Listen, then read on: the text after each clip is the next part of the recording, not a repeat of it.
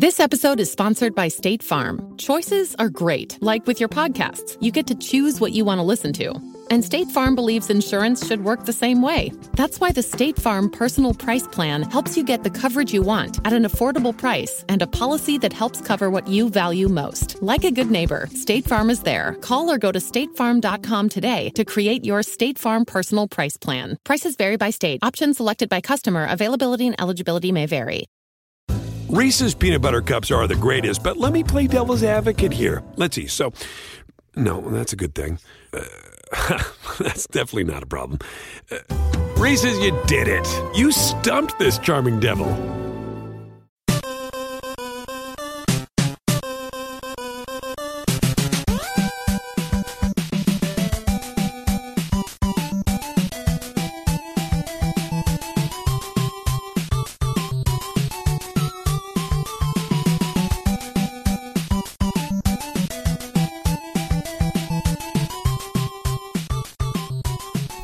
Welcome to the family here on Purple Mafia. I am your host, Paladino Joey, or Joey Awajan. Purple Mafia is available on Apple Podcasts, Google Podcasts, PodMN, iHeartRadio, TuneIn Radio, Spotify, Stitcher, Double Twist, thank you always, and of course Amazon Music. Thank you always for downloading and listening to this show. Little unorthodox today. Of course, not recorded right after the game. It's just the way it goes. Tight schedule. Recording a little bit of this late on Sunday night. We'll see how far I get. But, of course, the show will not be released until Monday morning. Kansas City versus Denver just concluded. So, basically, all of the games for Sunday have officially concluded. Still got a couple of Monday night football games coming up during tomorrow, of course. You got Monday afternoon and Monday night. Interesting. Monday afternoon football. Well, this game was kind of strange, but at least the Minnesota Vikings come out with a win, whatever that means, right? 27-24 against the 1-11 Jacksonville Jaguars.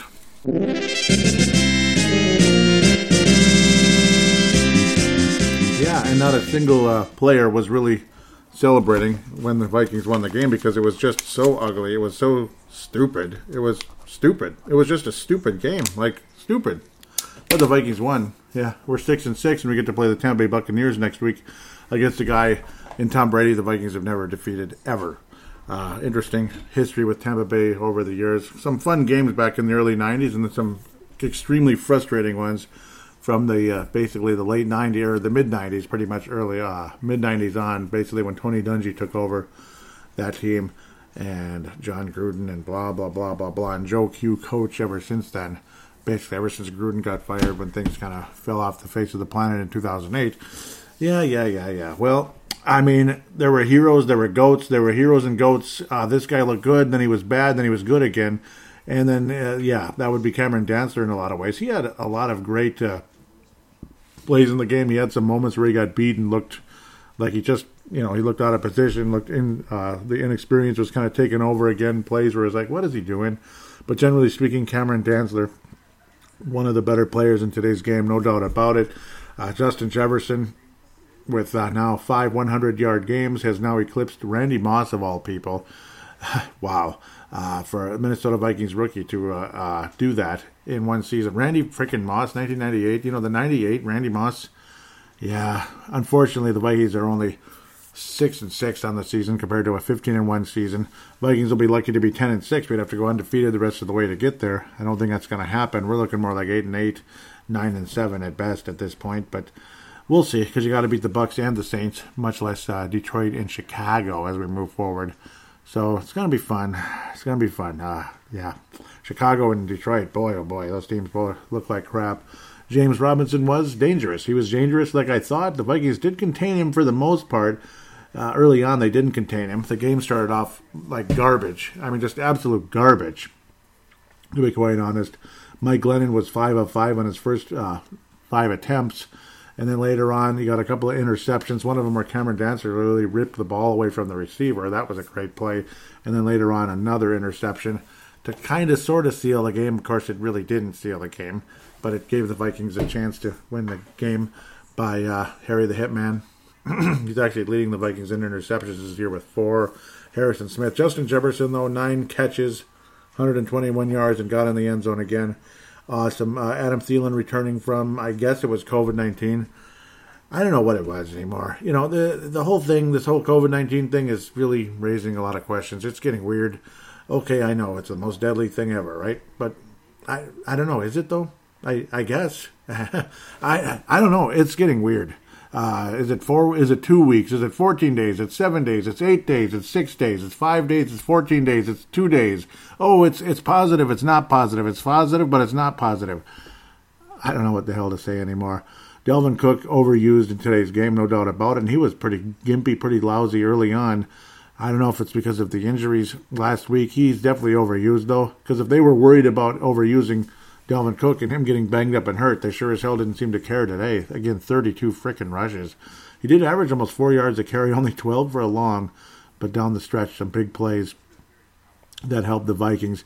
You did see a 22-yard gain negated by a frickin' call, holding call that just, it's just typical, I guess. That's just how it goes. That's how this whole game was. It started like garbage. It looked like we were going to get our butts kicked like the Buffalo Bills in 2018. Just absolutely getting their butts kicked. That's what it felt like. But luckily, this team is even worse than that Buffalo team. Because, well, look at Buffalo now. I mean, it's hard to imagine Buffalo sucking right now. But they did not that long ago. Maybe Jacksonville in a year or two when you got guys like James Robinson and talented receivers and such. We'll see what happens. Obviously, they're not there yet. But Robinson, again, one of those undrafted free agents that ends up being a hell of a player. And I keep calling him James Hollywood Robinson because the former Timberwolf. Every time I see James Robinson, I think of James Hollywood Robinson, number 26, Minnesota Timberwolves, Portland Trail Blazers, and blah, blah, blah, blah, blah. Mike Glennon's a respectable quarterback at times, but you also see why he's a backup. I don't know. Did he deserve to be the fourth quarterback on the roster? I guess. I don't think he's that bad. I mean, he's better than Sean Mannion. And Sean Mannion's the number 2 quarterback for the Vikings. Wrap your head around that. I mean, the guy, Sean Mannion, talk about limited. I don't even know what the Vikings are doing, but I guess that's how it goes when you put $31 million in the quarterback. Well, I guess in that sense, your budget for quarterbacks is, league minimum at that point. You can't be getting guys that are semi-decent to be your backup quarterback when you're investing $31 million in one player. Boy, we're going to be talking about that for the next 3 years or 2 years, or so to speak, I guess, next 2 years. Yeah, we sure are, huh? Well, you got to see Dan Bailey look like, I don't know, did he look like Carlson? Did he look like Daniel Carlson, or did he look like Blair Walsh today? I don't know. Well, he made the game winner, and there was no celebration when he made it. Absolutely nothing. He missed 2 extra points. This time he didn't get blocked because the guy was offsides. No, he didn't get blocked because the guy was offsides and they made the call and anything. No. He just missed, and they were lousy. And then the field goal attempt to quote-unquote win the game at the end of the fourth quarter looked like Blair Walsh against Seattle, but it was further out. So it was just a fabulous kick, though. Fabulous. But let's get back to the game at hand, literally the game at hand. The opening drive, I mean, the Vikings were not stopping Jacksonville. They were kind of doing whatever they wanted. James Robinson was running through. Mike Glennon was completing passes. And then you get what looked like, kind of a deeper play that was going to be incomplete. It was going to be 4th down, and Jacksonville was going to have to settle for a field goal. Oh, but the ball ricocheted and was caught for a touchdown. That's just great. And some guy named Laviska Shenault Jr. was able to bring it in for a touchdown after the ball was ricocheted in the air off of Chris Boyd. He had his 3rd straight week with an illegal block in the back. Isn't that just great? 3 weeks in a row with an illegal block in the back on special teams for Chris Boyd and a ricochet touchdown. Yeah, I mean, I know. Sometimes it's just pure luck, and it's not like Chris Boyd made a bad play. It's just that figures, doesn't it? Doesn't that figure? Chad Beebe, well, he did make 2 catches for 10 yards, and that's about all she wrote. Tyler Conklin made one of the more important catches of his career when the Vikings needed it most, 10-yard gain on one of the huge drives nearing the end. Dalvin Cook again.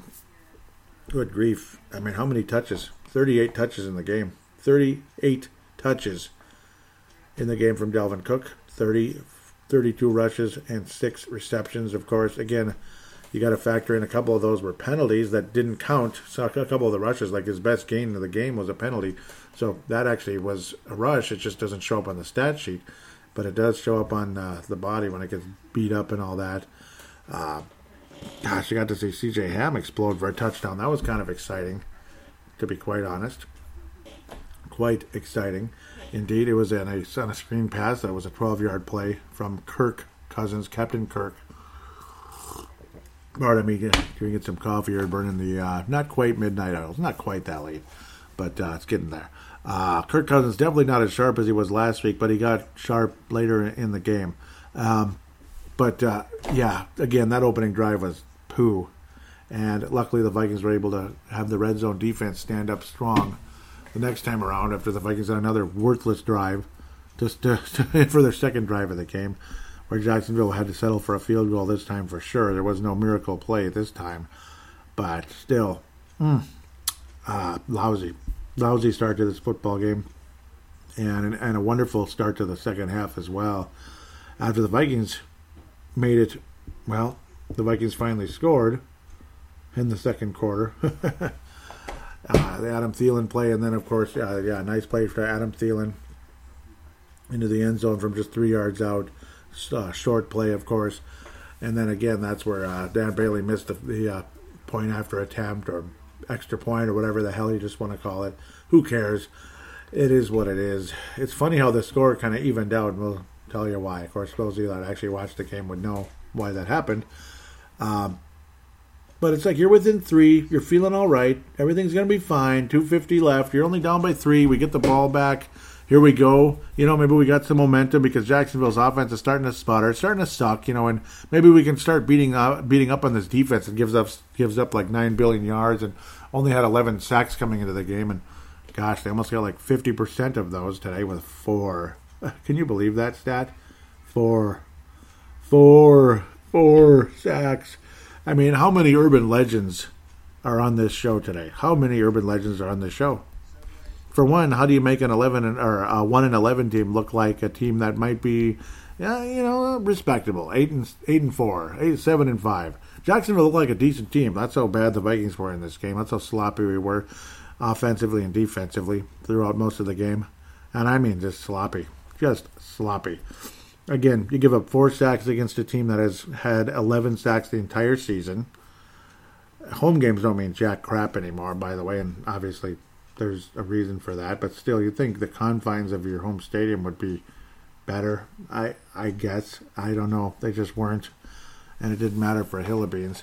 And then the 2 extra point attempts. The 2 extra point attempts that were missed. The ricochet touchdown, that didn't make any sense. I mean, that's 3 urban legends right there. And the 4th is, let's just say, how many times has Kirk Cousins either, like, you're in a situation when maybe you have a tiny bit of momentum or something, or, it's happened multiple times to open the half this year already. But, I mean, just in general, you just open the half. After, again, like Delvin Cook earlier in the game had dropped an easy play that would have been a first down on like 3rd and 6. Dropped it just real easy, real early in the game. I think that was the second drive of the game, if I remember correctly. I was like, he just dropped it. He was wide open. He would have gotten another 6 yards at least. The old yak, yards after catch. And then he struggles and struggles and struggles. And then on this play, he's not really even looking. I don't know, but it looked more like it was more Kirk Cousins' fault. But, of course, I'm sure Kirk would tell you he has to check the film because that's Kirk Cousins' style. He throws it right into the linebacker of Jacksonville's hands, and you get a pick 6 to open up the second half. When you're only down by 3, you're down by, 10. Isn't that just terrific? Oh, my God! Absolutely fantastic. I mean, it's a pick 6. It's just part of the game, It's part of the game, everybody makes mistakes. It's okay. We'll just have to check the film. Though maybe it wasn't really Kirk's fault to check the film. That's all. That's all we got to say about that. Just check the film. Oh, and Britton Colquitt had a touchback. That's another urban legend. I mean, this game is nothing but urban legends. The whole game itself was an urban legend. How many stupid penalties, how many sloppy plays can you make in one game? One single game. both teams. Because Jacksonville looks, as much as we made them look good, they still look bad. They still look like idiots. Joe Schobert was officially the guy with the pick six, 43 yards down the field. Chase McLaughlin with the extra point. He also had a pretty significant miss earlier in the game as well. I don't know, just what a mess. What an absolute freaking mess of a game this was. Yeah, Chase McLaughlin, pretty nasty miss as well, which was okay. And he missed an extra point. 3 missed extra points in the game. I mean, it's just 2 kickers that look like they belong on a 1-11 team. Oh boy. Well, we didn't fumble a kickoff or a punt. That's good. But Delvin Cook also fumbled in the game as well, on a play that was his fault, just like the Adrian to Favre to Adrian type of goal line play, similar with Cook and Cousins. Just put the ball on the ground like he just wanted to do. Cook was not real good today. His numbers were high because they just kept giving him the ball down the stretch because we didn't have a whole lot of faith in Dan Bailey, which was really kind of funny. It's like, screw it, we're only 5 yards out. Screw it, give the ball to Delvin Cook again. Let's just end it this way instead. Okay, fine, give Bailey the ball. Hell with it. And then he finally made it and the Vikings won. But, yeah, that was the only field goal. Or no, that was the second field goal they made in the game. Overall, just lousy, though. Just lousy.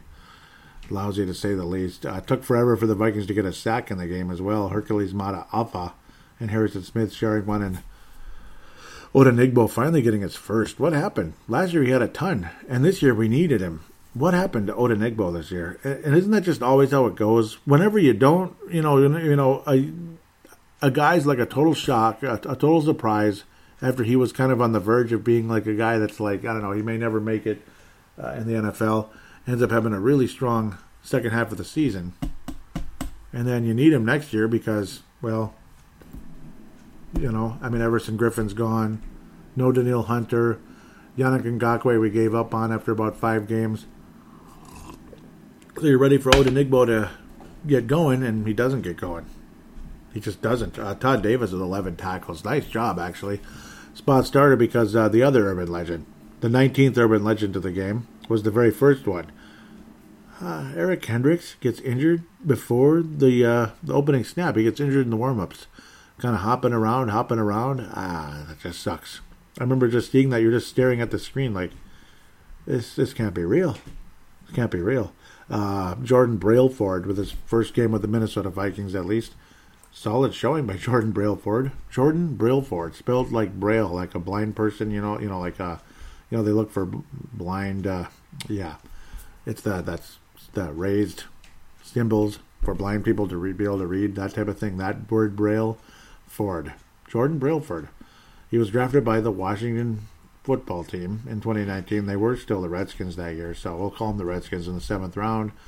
It was actually his first NFL game ever, and he actually did pretty well. Congratulations. He was kind of picked up off the NFL scrap heap, so to speak, because of just, everybody's out. We need help on that defensive line, and he did help. Good showing, and he'll probably be here the rest of the year and be back in training camp next year to try to make the team. Actually, was quite impressed. Hopefully he can do it again. Todd Davis again, claimed from Denver earlier in the year, and he's been fine. He's been fine. Eric Wilson also shared the lead in total tackles with his linebacker mate, Todd Davis. They both had to definitely make up for the devastating sudden loss of Eric Kendricks, probably the most valuable player on the Vikings defense this year. And now Jeff Gladney's got an injured calf. Oh boy. Harrison Hand was just, he's... Some of these guys were ready to go, but you can only dip so far into the draft and put a guy out there as a rookie. And that's mostly because of guys like Mike Hughes can't stay healthy for their life. And I don't know. Mike Hughes, it's like, I don't know if he's ever going to be able to get it all together. That's why Chris Jones is on the roster still. Chris Boyd is getting extensive playing time. And Holden Hill was after a good start to his career, his first season with Minnesota, and parts of his second season before he got in trouble, he's been, he's been a huge bust this year, and I guess he's hurt, unless it's just like pretending that he's hurt. Who knows? But Harrison Hand, that's kind of dipping far into the NFL draft, hoping to get lucky. And so far, not so much with Harrison Hand. Yeah, give us a hand, Harrison. Give us a hand. please give us a hand, Harrison. Another guy on the secondary, Harrison Smith, Anthony Harris, and Harrison Hand. Yeah, wrap your head around that one, huh? I don't know, that's kind of trivial, but Chris Boyd, hoofda, that was funny. It was kind of funny what happened, and you know why he has a lot of tackles is because they were testing him. Yeah, they were testing him because they figured they could try to beat him, and that's what the NFL's all about. Cameron Dantzler, again, very solid pass deflection and interception, and some big plays even on the run. Very good. And Jeff Gladney continues to look more and more like a pro, but now he's got an injured calf, and we'll have to wait and see what happens there. It's a bummer. It's a bummer. Again, pregame injury to Kendricks. He aggravated a calf injury, and now Jeff Gladney with a calf injury. So that's nice. Good thing Todd Davis, Troy Dye, guys like that did a good job. Todd Davis, again, veteran from Denver, signed with the Vikings in September. I guess that kind of rhymes. Troy Dye, very solid backup, or rookie, of course. And Wilson, Eric Wilson's been awesome as well. Very happy to have him. Man, it's just unbelievable though. The missed kicks, the whole game was just weird, very weird. DJ Wonnum was the reason why Brailford was here. DJ Wonnum, as nice as Wonnum had been as a rookie, a freaking rookie. That's how valuable DJ Wonnum had been, considering all the guys we've lost on the defensive line. And just in a year's time, you go from Danielle Hunter to Jordan Brailford in 1 year. It's amazing, isn't it? It's amazing. That's almost like a Michael Savage line from, I forget some of his lines, but it's like from this to that in one generation, where it's just like, I won't say them.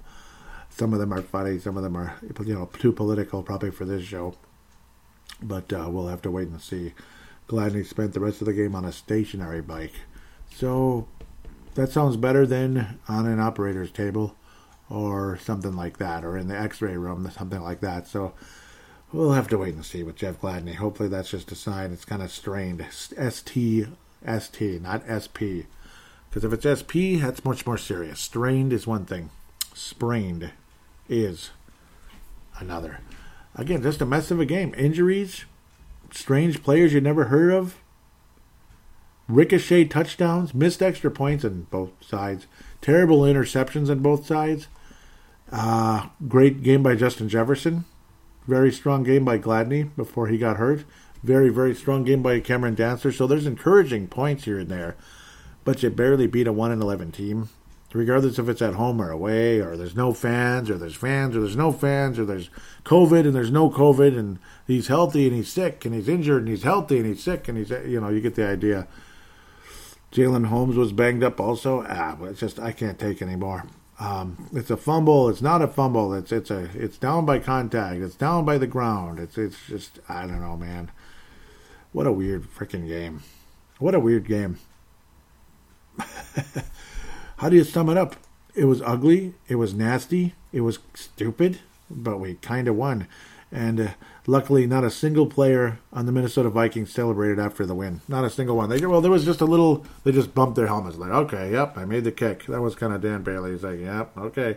And just listen to this inspirational speech by Mike Zimmer. I dug this up off of YouTube, so please forgive the guerrilla ideology, if that makes sense.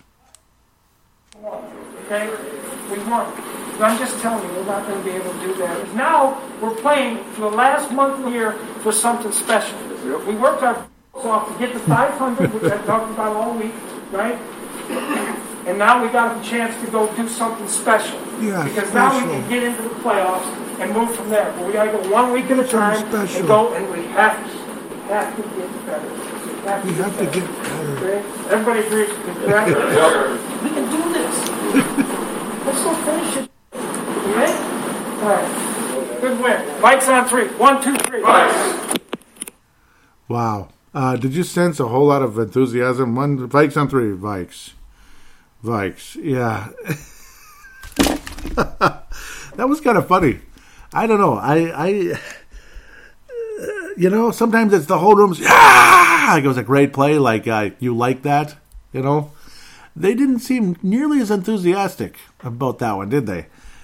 Yeah, we just almost lost to a 1-11 team. In fact, we probably should have lost, but that team was just so awful that, well, they lost their 11th game. That's all. They just lost their 11th game because they're so awful. And we played pretty much about as bad as they did. Like, we look like the Minnesota Jaguars, and they look like the Jacksonville Vikings. I mean, I don't know what's the difference other than the uniform colors. Okay, maybe it's not quite. Yeah, I don't know. There's more talent on the Vikings roster. I mean, top heavy. You got Dalvin Cook, you got Justin Jefferson, then you might be able to say Kirk Cousins too. You just might, sometimes, if you'd actually be clutch. Adam Thielen, yeah, okay, Adam Thielen, fine. Of course, no Kendricks. Okay, that was definitely a huge loss. We still got Harry the Hitman, who was about as valuable as it gets, particularly at the end. I think we're going to go that direction. But, I'm hinting at something else. But, well, the Vikings won, and we're in the playoff hunt, and we're playing against Tampa Bay, and I guess we're in the wild card right now because Arizona lost.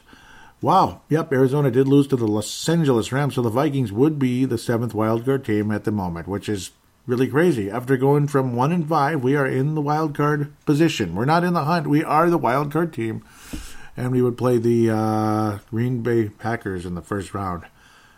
Yay. We played the Green Bay Packers in the first round. New York Giants continue to play well. We'll talk about that in segment number 2. Green Bay Packers in the first round. But, hey, maybe things would go really well in that game if we play the same way in the postseason as we did in that game in Green Bay this year. But somehow I'm not super confident it would go as positively.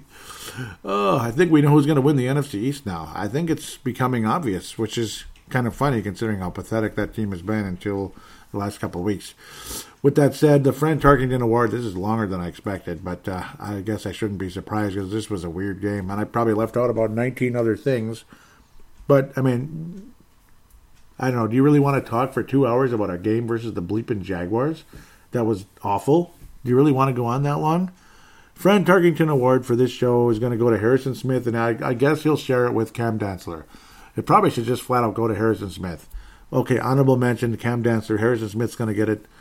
The only guy who I'd consider offensively is definitely Justin Jefferson. He was spectacular.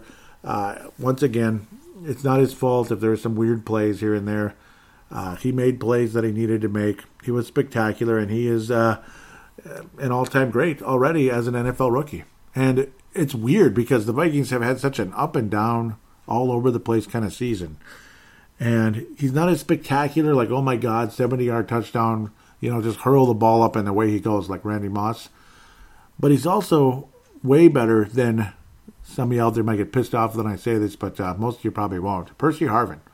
As spectacular as everybody thought Percy Harvin was, and he was Rookie of the Year back in 2009 and all that, he was just an amazing player. Nah, he's not on the same level as Justin Jefferson. I'm sorry. Justin Jefferson's well beyond Percy Harvin, and I'm glad. I'm glad he has the numbers to back that up already. 500-yard games already, more than Randy Moss, which is weird. That doesn't sound right, does it? That doesn't make a whole lot of sense. Maybe it's at this point in the season. It doesn't make sense to me, actually. But he did reach the 1,000-yard mark already, which is just absolutely spectacular. We're very fortunate. Thank God we got him. Thank God we got him. We didn't bleep it up this time, like when the Vikings had to trade Randy Moss away because he wanted to leave, just like Stephon Diggs wanted to leave. And we got Troy effing Williamson, who I don't know if he had 100 yards for the Vikings total. Okay, I'm just kidding. He had like 300 or 400 yard seasons here and there. But, he had about 100 drops, too. He couldn't even keep up with Brad Johnson's arm. That's how fast he was, because he was so fast. That was like the number one thing you heard about him in the draft. Brad Johnson overthrew him. That's all you got to know. Brad Johnson overthrew him. 38-year-old Brad Johnson, by the way, if I'm remembering correctly. Really old version of him. 36, 38, whatever. Mid to late 30s at the very least, and way past his prime. And, well, we got Justin Jefferson for Diggs. I mean, that's pretty good. That's pretty good. So, feeling a lot better about that one compared to the one 15 years ago where the Vikings shot themselves in the foot with a torpedo. Not with a bullet, but a torpedo. It was bad. So, the Christian Ponder Memorial now, 19 minutes later, I'm getting to that one. Oh, boy. I don't know. Is it Chris Boyd? No, it's Dan Bailey. He was awful. Dan Bailey, I hope this was just a weird day and he's going to shake it off and we're going to go forward, but this was Blair Walsh level. I mean, this was Blair Walsh-esque. I didn't think he would ever have a game like this. The calm, cool, steady kicker of the Vikings, and he looked like he looked like garbage. It was weird to watch, man. It's got to be Bailey, just because, I mean, it could have cost us the game. It could have. You can blame a lot of people in this one, and you can go to the whole damn team with some of the frustrating moments. But I don't know. And Justin Jefferson could have had a ton more yards, but he drove a lot of penalties as well. That's the cool part about what he was able to accomplish. And love the explosion from C.J. Ham on the screenplay to get in the end zone. That was awesome. Vikings win. Vikings win. You could tell I'm not that enthusiastic. Tarkington going to Harrison Smith, Dantzler, and even Justin Jefferson. They're all like honorable mentions. Almost should give it to Justin Jefferson because it helped him get things going. But Harrison Smith had some big plays down the stretch as well. Justin Jefferson's value, drawing penalties, and, of course, just making big plays. And the Christian Potter Memorial's going with one guy, and that is Dan Bailey. With that said, we'll take a quick break and look around the league and preview the Tampa Bay Buccaneers. Woo, boy.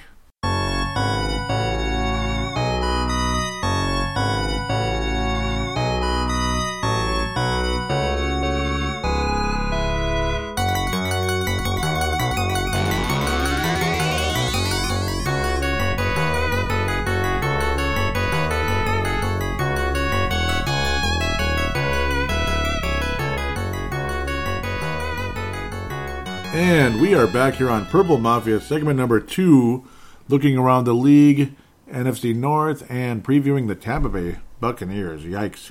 Scary, scary stuff, no doubt about that. But, burning the midnight oil, continuing here for at least 2 segments, and we'll wrap things up with the fan interaction and release the show Monday morning, of course, which is when you're listening. At least I would hope so, but maybe later at the end of the day. But that's just how that goes. As well, we start off with the Thursday night football game last week. And, of course, Pittsburgh remained undefeated as well during the course of last week. They finally played on Wednesday afternoon, but that one's not showing. That was actually last week's game, technically. Steelers 11-0 and just continuing to roll. The Jets dropped to 0-12. I believe the Steelers are 12-0 now as well. New Orleans and Atlanta, not the worst Thursday night game you ever saw. No, this was today. Well, I thought there was a Thursday game, but maybe there wasn't. Something is not right here with how it's set up. Well, let's just keep going. Regardless of when they played, New Orleans, Atlanta, that was today. Didn't seem like it, though. Yeah, I remember it now. New Orleans is now 10-2. They are way up there at the top of the NFC. They will hold the first round bye if they keep this up, and they beat a 4-8 Atlanta team, which is nothing special, nothing to brag about. 21-16, not a great game. No Drew Brees or anything. You'd think in the past, Taysom Hill versus Matt Ryan, it's going to be a blowout for Atlanta, an absolute blowout, right? Well, it wasn't. Atlanta didn't muster a whole lot, and Matt Ryan's numbers just continue to be meh, and he's getting paid a lot of money as well. He's the Kirk Cousins of Atlanta, I guess. Of course, that would piss a lot of people off. Taysom Hill was extremely efficient in the game. He did throw for 2 touchdown passes. At least he threw for more than 39 yards, unlike last week. Pardon the noise. Alvin Kamara was outstanding once again. 6 yards a carry, 88 total yards. Taysom Hill also rushed the ball 14 times for 83 total yards, but he did lose the ball on a fumble. Good for him, I guess. It does help when you have Michael Thomas to throw the ball to, and Tre'Quan Smith doesn't hurt either, and Alvin Kamara doesn't hurt as well at times. No Latavius Murray dominance like last week, that's for sure. He way dominated everybody with the running game for the New Orleans Saints with an unbelievable game. If you were excited to put him in the fantasy lineup this week as like your 3rd or 4th running back, you wound up with 17 yards, and that's it. That is it, folks. Kind of like Brian Hill. He had basically the same numbers as Brian Hill of Atlanta. Ito Smith led the team in yards, other than, because Todd Gurley's just, I don't know what happened to that guy. He just died, didn't he? Not literally, but figuratively died as an NFL player. Calvin Ridley and Michael Thomas both getting the century mark for their respective teams. Julio Jones 94 yards.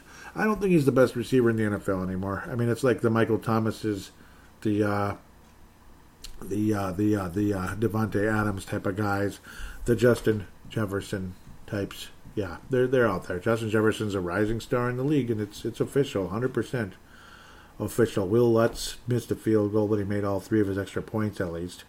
And Young Ho Koo, with one of the cooler names in the NFL. Sounds like a Shogun warrior in Japan about 500 years ago or something. He made everything, so good for him, including a 53-yard field goal for 10 fantasy frickin' points. One of those teams you'd probably want to have that guy as your kicker. You know, I haven't played fantasy football in a decade because I just lost interest.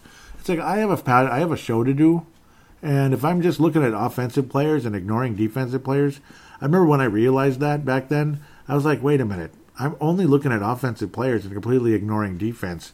I'm not a good radio host. And that's one of the reasons I retired from fantasy football. One of the reasons. Also, the bull crap of it all, too. Like, you have the best team.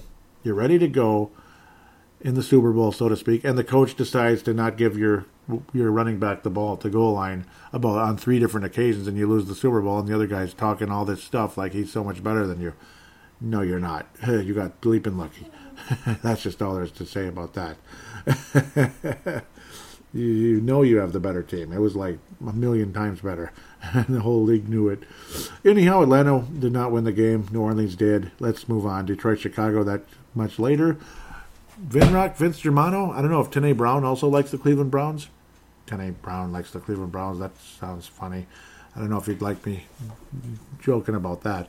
But no, I mean, maybe he does. Maybe he does. Maybe he doesn't. Maybe he's going to mock Vince Germano. But we can't mock the Cleveland Browns or Vince Germano anymore. Kevin Stefanski, coach of the Cleveland Browns, you're a legend. He's a legend. He's already won as many games as I believe any coach has ever won in a regular season with the Cleveland Browns. Unbelievable. Maybe Pat Shurmur got 10 wins. I don't remember if he was able to eclipse 10 wins with the Browns. So I know they made the playoffs like once. And I believe Pat Shurmur was the coach back then. They made the playoffs once. Can you believe that? That's insane. Absolutely nuts. Well, Tennessee actually scored 14 points in the fourth quarter and still lost the game. Think about that. Tennessee outscored the Cleveland Browns 28-3 in the second half and still lost the game. That's how far ahead Tennessee was, or Cleveland was. It's actually kind of sad that they gave up that much of a lead, but they still won the game after that spectacular second quarter. 28 points. That is a 38-7 lead at half. Don't be like the Houston Oilers against the Buffalo Bills back in the 92 playoffs now, Cleveland. Be careful. But they still won the game, and that's what matters. Baker Mayfield, almost perfect. Didn't get a turnover in the game. Jarvis Landry he completed a 6-yard play. That's great. 334 yards for Baker, 4 touchdowns. About as good a game as you'll ever get out of the guy. Looked like a number 1 pick in the draft in this game. Cleveland, well, they did with Derrick Henry what they needed to. They kept him to only 4 yards a carry, which in a lot of times would be decent. But, of course, they weren't going to run the ball a whole lot in a game where they're trailing 38-7, were they? That's a massive deficit of 31 points. Yeah, isn't that good math? I mean, it just shows you how smart I am. I can add and subtract, sometimes. Sendejo was tested by Tannehill. That's why he always gives up so many. That's why he always gets so many tackles, because people are testing him. It's not because he's a great safety. It's because they know he's not a great safety. Myles Garrett did get a sack, and he didn't try to hit anybody with his helmet. That's good. Yes, I'm going to tease him about that forever, because that was crazy. But I don't know. Corey Davis, he was part of the massive Tennessee comeback. 182 yards in the air. 11 of 12 targets were caught. Only 1 touchdown, though, unfortunately, for the Tennessee Titans. Tannehill did have 1 interception, but was also very solid, almost 400 yards in the game. Played a little captain comeback, but the comeback was not complete. The Cleveland Browns are 9-3 and still second place with that great record because Pittsburgh's undefeated. And, the old Browns, for the first time ever, the Cleveland Browns are going to finish ahead of the old Browns. They're going to finish ahead of the old Browns, though, yeah, maybe not the first time, but pretty much the first time that I can remember. Maybe that one sucky season back in, 2003 when Cleveland made the playoffs and didn't do anything. Who knows? Tennessee's dropped to 8-4 after a great start, but they're still very strong and still on their way to a division championship, most likely in the AFC South. Cincinnati, Miami, this got ugly near the end of the game. 19-7 win for the Miami Dolphins. They're 8-4 in second place in the AFC East. Very happy for them in Hard Rock Stadium. 19-7, Cincinnati got a little chippy on a kick return late in the game, attacking and hitting the kick returner well before the ball even got there. And for some reason, the Cincinnati coach had to be restrained. That's kind of funny, but a bit of a back and forth situation in that one. Cincinnati actually led this game 7-0, but then that was it pretty much for Cincinnati. 19 consecutive points for Mr. Tua Tag. And he threw for 300 yards, but only one touchdown. Very solid game though, and Cincinnati, with their quarterback being out for the season with an ACL, MCL type of situation again. Another one of those deals for Cincinnati. Heartbreaking for Cincinnati.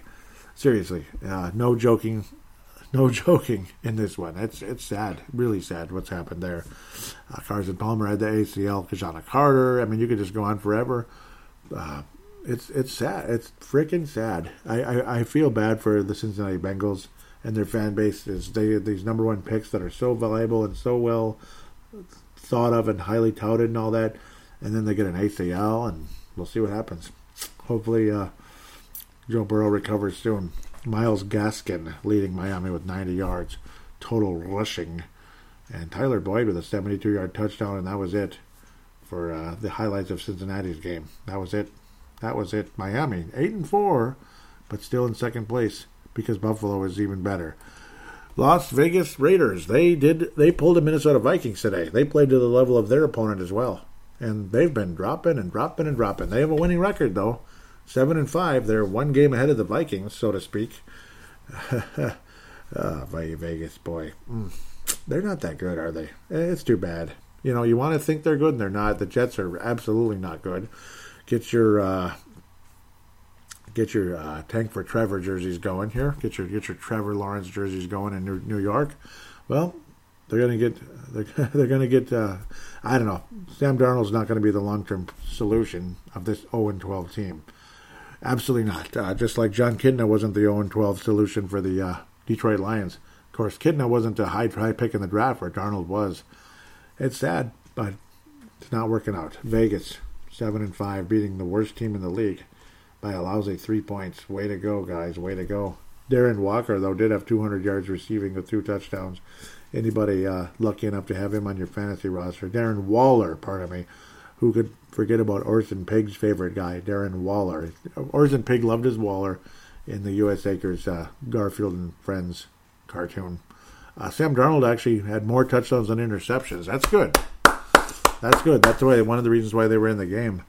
You know, they have all these talented players on the Jets. I don't understand. And that they just suck so much, you know what. They suck so much everything. They just suck. So many talented players.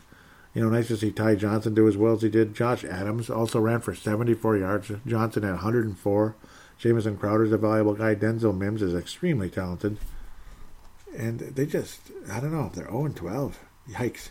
Frank Gore, I mean, wow, what a way to end a career if that's the way it's going to head with a team that might not even win a game this year. They might be the second 0-16 team in NFL history. Indianapolis and Houston with opposite records now after today's game, 26-20. Colts beat the Texans, and they are 8-4. Houston is 4-8, 26-20, basically, at the end of the day. And both quarterbacks are healthy and not injured. Deshaun Watson could not even throw a touchdown pass, but he had a bajillion yards, 341. Philip Rivers, more efficient, did not turn the ball over, which is extremely key. I mean, once Rivers starts turning the ball over, the Colts are going to lose. That's why the Colts will probably lose in the first round of the playoffs. They'll have this nice, solid record, but then things just won't work out, and the Colts will lose. But at least they'll make the playoffs again. Yay. No Super Bowl aspirations for the Colts, I don't think, with Philip Rivers, but I guess you can always dream. I'm just going to keep moving. Los Angeles Rams. This game a bit more significant. The Rams are now cemented as the first-place team in the NFC West. And then one of the upcoming games will tell you why, of course, because Seattle's not winning a whole lot of games lately. And I'm not crying one tear. 38-28. Goff, solid. And Kyler Murray, just another turnover that kind of cost him in the big moments. Goff had a much better game, at least yardage-wise. Murray did throw for a lot of touchdowns, but the efficiency wasn't there because of the turnover and some of the inaccurate moments, unfortunately, for their friend Kyler Murray. So that's just how that goes. Robert Woods to 85 yards receiving. Cooper Kupp, the great tight end, to 73 yards. Very much spreading the ball around were the Rams, where the I don't know, Arizona's just getting sloppy now. It's too bad. They were so good. What were they, 6-3 not that long ago? Now they're 6-6, and the Vikings are ahead of them now. They're sloppy. Arizona's just freaking sloppy lately. I don't know. They're just not good in the big moments, and it looks like the Rams are kind of back. They're kind of back. They're not as exciting as they were about 3 years ago, the year they didn't go to the Super Bowl. They were really good that year. And then the next year they do go to the Super Bowl, and I don't know. They had a good record and everything, but they weren't that, I don't know. They were more exciting in 2018, I thought. Well, they did go to the Super Bowl that year anyway. What am I saying? 2017, they had some big moments. 18, they were awesome. A lot of people were actually hoping for Rams and Chiefs for that very reason. The Rams squeezed past the... it's just the way the Rams finished that season. That's why a lot of people thought they weren't nearly as exciting as they were earlier that year. It's funny how I'm messing that one up. The Rams were amazing earlier in 18, and then later on that year they just weren't. And Patriots shut them down royally. But they beat the Cardinals today. They just played efficient football. They scored 38 points, even though it didn't really feel like it. But they spread the ball around and got the job done against Arizona, who just looking less and less ready for the big time, unfortunately for them. Giants defeat the Seattle Sea Chickens in CenturyLink Field. That's right. That's right. The New York Giants. Don't look now. They're a first-place team, first-place operation with a 5-7 record. They might end up with a winning record this year. You never know. Maybe they'll be 7. Maybe they'll be 9-7 or 8-8. But we'll see what happens. I can't believe what I'm looking at here. This can't be real, right? Tell me this isn't real. Colt frickin' McCoy. Colt McCoy. Well, he handed the ball off a few times and got lucky, I guess. Because Seattle's run defense is awful. Dalvin Cook could have ran all over this team, and we just didn't get the job done. But Wayne Gallman Jr. ran all over the Seattle Seahawks. He didn't ever get in the end zone once, but he ran for 135 yards on only 16 rushes. Alfred Morris added another 39. Colt frickin' McCoy. Colt McCoy? Colt McCoy? I can't believe what I'm looking at. Colt frickin' McCoy. He's still alive. He's still alive. Russell Wilson just wasn't good against the New York Giants. And, well, he just wasn't. A very average game. A very human, down-to-earth game for Russell Wilson. Seahawks dropped to 8-4. Rams are in first place because they beat Seattle earlier in the year. And the Giants are in first place as well. Very impressive win for the Giants on the road with Colt McCoy at quarterback. That's just the darndest thing. Green Bay, Philadelphia, we'll get back to that in a second. You can kind of guess how that one went. Big shocker. That's why the Giants are going to win that division outright. So Redskins, Philadelphia, and Dallas, they're not going to beat the Giants. The Giants are going to win the division. Isn't that the funniest thing you ever heard? I bet nobody expected that. What the hell's up with the Patriots? They're all over the place, aren't they? And the Chargers are awful now. They're one of the worst teams in the league, and they have a nice quarterback of the future, but they're not winning crap this year. 3-9 now. The Patriots are 6-6, just like the Vikings. 45-0. 45-0. And Cam Newton threw for 69 yards. That's right. Cam Newton threw for 69 yards. He ran for 2 touchdowns. We're happy for him. Somehow he managed a touchdown, and so did Jared Stidham. He threw for a touchdown, and basically a perfect quarterback rating, 61 yards and a touchdown. It wasn't quite perfect, 149.3. It's like it's usually 159.3 for the perfect rating. I don't know.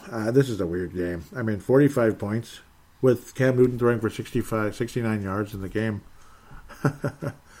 Well, it's like, let's just run the ball and say hell with it. And that's kind of a lot of what happened. And the Chargers couldn't tackle their mom. I mean, you look at what's happening in front of you. They couldn't tackle their mom in this game. And that's what happens. And then the Patriots had some good defense and forced Justin Herbert into mistakes. And That's just all there's to say. 45-0. What the hell? What the hell is that? That's kind of funny. 45-0. Chiefs over Denver, 22-16. Woohoo! I mean, whatever. It's a Denver team that's God knows who they are, and the Chiefs are probably the best team in the league. They're 11-1, even though they don't have a perfect record like Pittsburgh. This is kind of a boring game, but yeah, and of course the Chiefs won. Travis Kelce, massive day. 136 total yards with a touchdown, and helped the Chiefs win another one. Woohoo! Travis Kelce, and that's when the Chiefs forgot their first lead not of the game, but first lead, or they took the lead at the end of the third quarter and never relinquished it. Because Denver's offense couldn't do jack squat against Kansas City's, bend but don't break defense. It is definitely bend but don't break. They got the job done and kept Denver kind of at bay, and Denver's not making any playoffs, and no one cares about them, and the Chiefs are probably going back-to-back unless Pittsburgh somehow is really a legitimate undefeated team. Like, they're really that good. The Chiefs look weird, though, with these all-red uniforms. I'm not a huge fan of that. It looks weird. I don't know. I think Arizona looks better with that. I like the Chiefs with their white and yellow, white-yellow striped pants with a little red, the red and yellow stripes on the, yeah. This is weird looking. I wasn't a huge fan of that. I don't know. Well, they won against a crappy team. And, one of their arch rivals. Because that whole division is, fascinating. I've always had fun with that one. Washington versus Pittsburgh. The Steelers will go 12-0. Yeah, that's what's happening there. It's because of the odd schedule last week. They moved Pittsburgh to Monday because that would be more humane. At least give them 5 days off, for crying out loud. The Steelers are probably going to go 12-0, beating the Washington football team. But I guess that's one of those weird trap games when you end up losing it. And then off you go into frustration land. Buffalo Bills versus San Francisco. That should be fun. The 49ers are a joke, though, unfortunately, this year. Buffalo could very well be 9-3. And then you just keep moving. There's another one. Tuesday night, Baltimore again. Well, they were Wednesday last week. They're on Tuesday. Probably again for the whole humane thing. You don't want to overdo it. Those red pants aren't that bad. They just look weird from a distance. That's the thing. But the red pants aren't that bad. Generally speaking. I don't know why I even said that. Just from a distance, it looks like crap. Dallas, Baltimore, Dallas, yucky. Baltimore, end your losing streak, please. Just please end your losing streak. Don't lose to Dallas, okay, Baltimore? Don't be like us and lose to Dallas. End your losing streak. You don't want to be like us, okay? That's all I got to say about that. Let's keep moving. Babble. Let's end that. Detroit, Chicago. Oof, da. Woo, yee. Chicago can't even beat Detroit now. Remember how tough it was for the Vikings to beat Chicago in Soldier Field? Wow. And you think Detroit would have a hard time there once in a while? Well, Mitchell Trubisky's the quarterback again. He actually wasn't the reason why they lost, though. He didn't turn the ball over. He had a pretty efficient quarterback rating and everything. But they managed 30 points in the game. They just got torched by Detroit for some reason. Matthew Stafford threw for 400 yards. Really? It's crazy. Well, it's a sugar high. And Darrell Bevell's the coach now. You get Darrell Bevell, the coach of the Detroit Lions, and you're going to have an offensive juggernaut type of game with constipated Patricia out of the way. A defensive coach who isn't good at coaching defense. I mean, it's that simple. Defensive head coach who's not even good at it. That makes perfect sense. Well, an offensive coordinator who's been pretty successful, except for one of the stupidest idiot play calls in NFL history, unless it was Pete Carroll's idea, by throwing. But Malcolm Butler and the Patriots, thank you again very much, and I'm happy too. F Seattle. I didn't want them to win that game. Bevel did get a ring the year before, and they torched everybody. Yeah, we know. F Seattle, man. I was happy the Patriots beat them. Ugh. One of the teams that carried themselves about as classy as the 90s Cowboys. Yeah, boy, I'm a big fan of them too. Hall of Fame watch, Adrian Peterson, 57 yards on the ground and 2 touchdowns for Adrian Peterson in a game. The Detroit Lions managed to beat the Bears. They beat the Bears 34-30.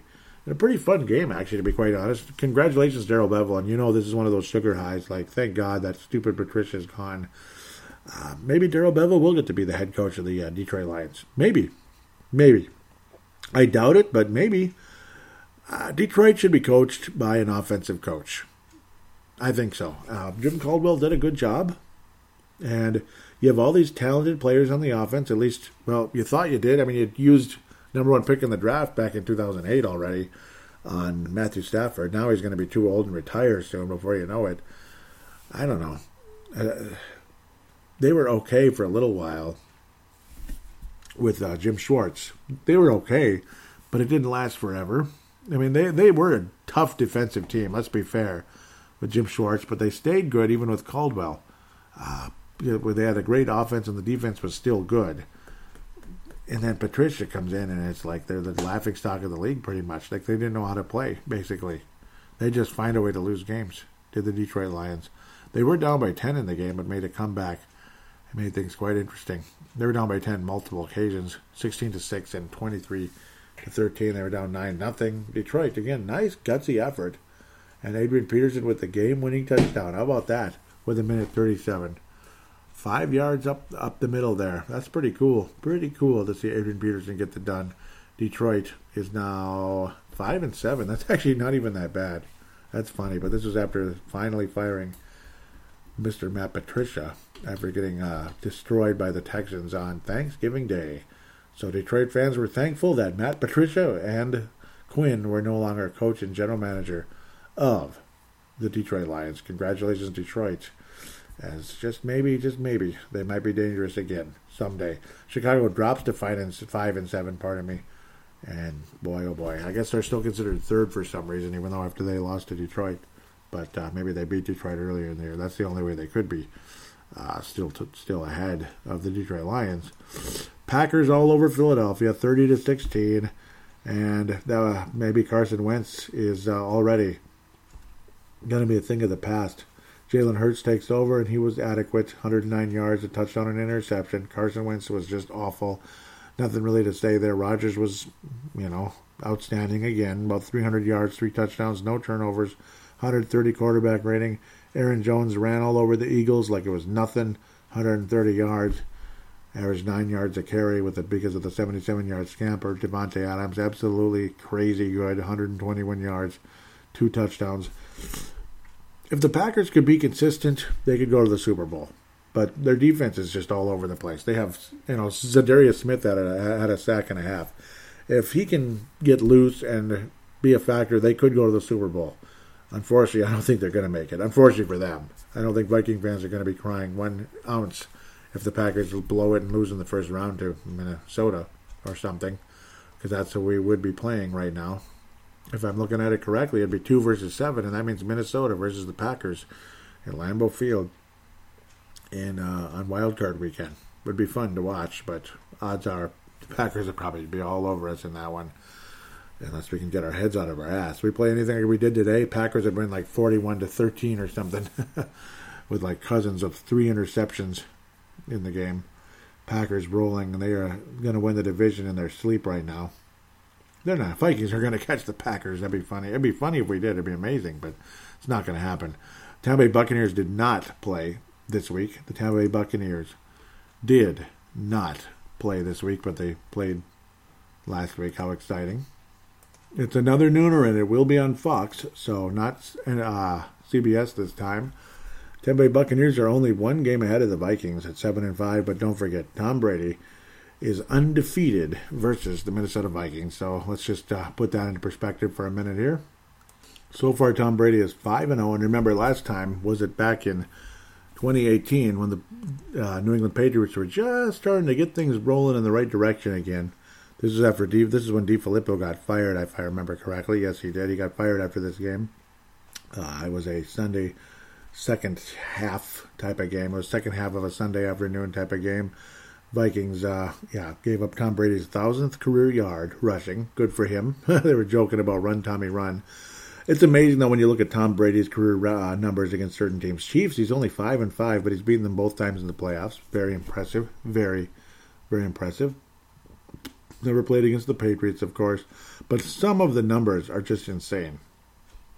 Undefeated, only 5-0 versus us, because we don't play them very often. Colts, he was 11-3, and I remember he lost the AFC title game in 2006. That's why they were 4-1. Otherwise, they embarrassed Peyton Manning on multiple occasions. The one that's the most amazing, though, even though he's not undefeated, Divisional record, good or bad, however good or bad they were, Buffalo Bills, 32-3. That is freaking crazy. 32-3 versus the Buffalo Bills. Doesn't that just blow your mind? 32-3. This is the NFL. This isn't the NBA or something. 32-3 versus the Buffalo Bills. That just tells you a thing or two about Tom Brady. The Dolphins have struggled against 12 losses, 23-12. A lot of key losses to the Dolphins who never had to play them in the playoffs. I know Baltimore was a little bit of a headache at times. It's crazy to think. He only played the 49ers 3 times in his whole career? That's kind of weird. Yeah, for some reason, they didn't... Oh, okay, maybe the year they played that division was the year he was injured. Like, one of the years they played that division was that year. Could be. Only 3 times against the... Yeah, because the 49ers, Seahawks, that must have been the year Brady had the ACL in 2008. And he only played 1 game that year. And Matt Castle got a $60 million contract out of it. Yeah, only played the Cardinals twice. Wow, that's weird.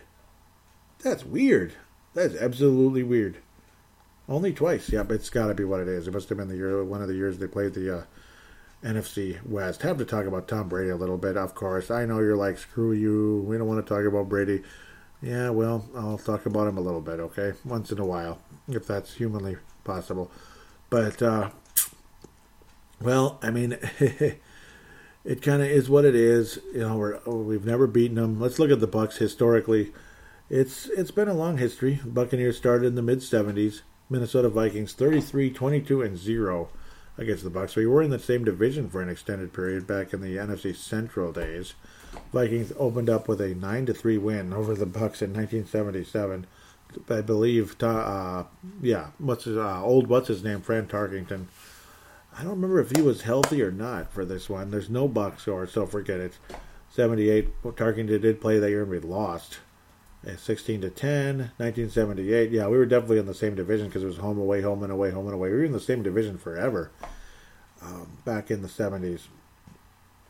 Back in the good old days. Vikings won 24-7 in 1978 after losing earlier in the year. So both of the road teams won that year. Vikings had some good stretches.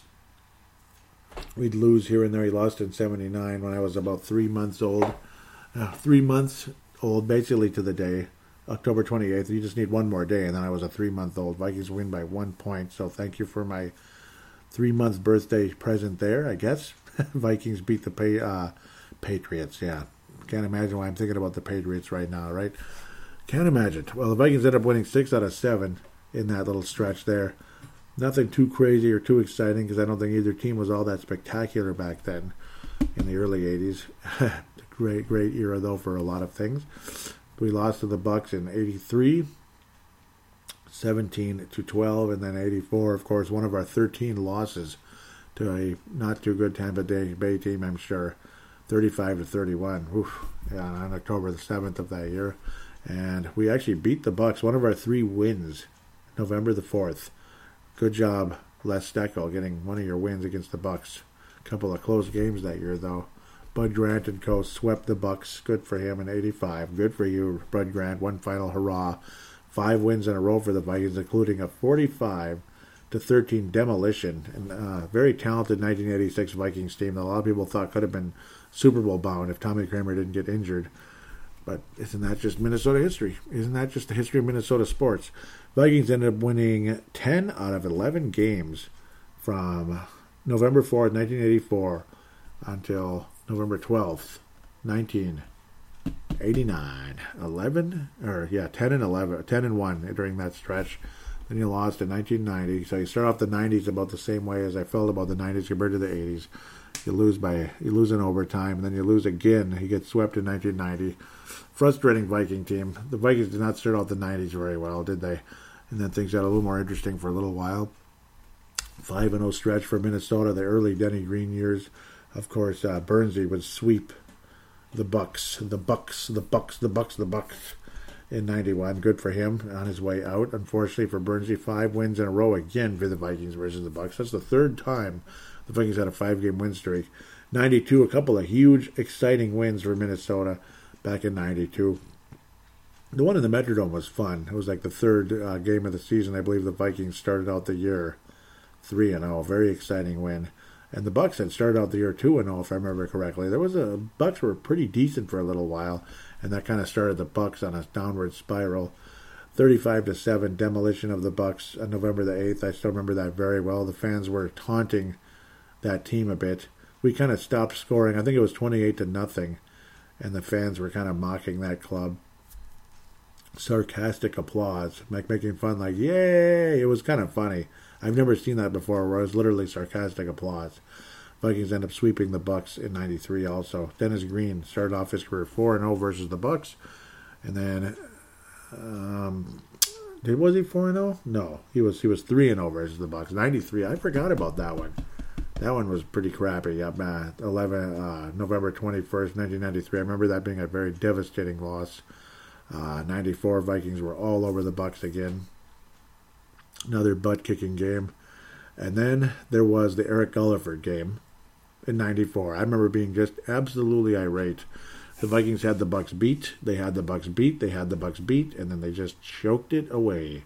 Or was Eric Gulliford won 95? It was both games. Nope, this was a home game.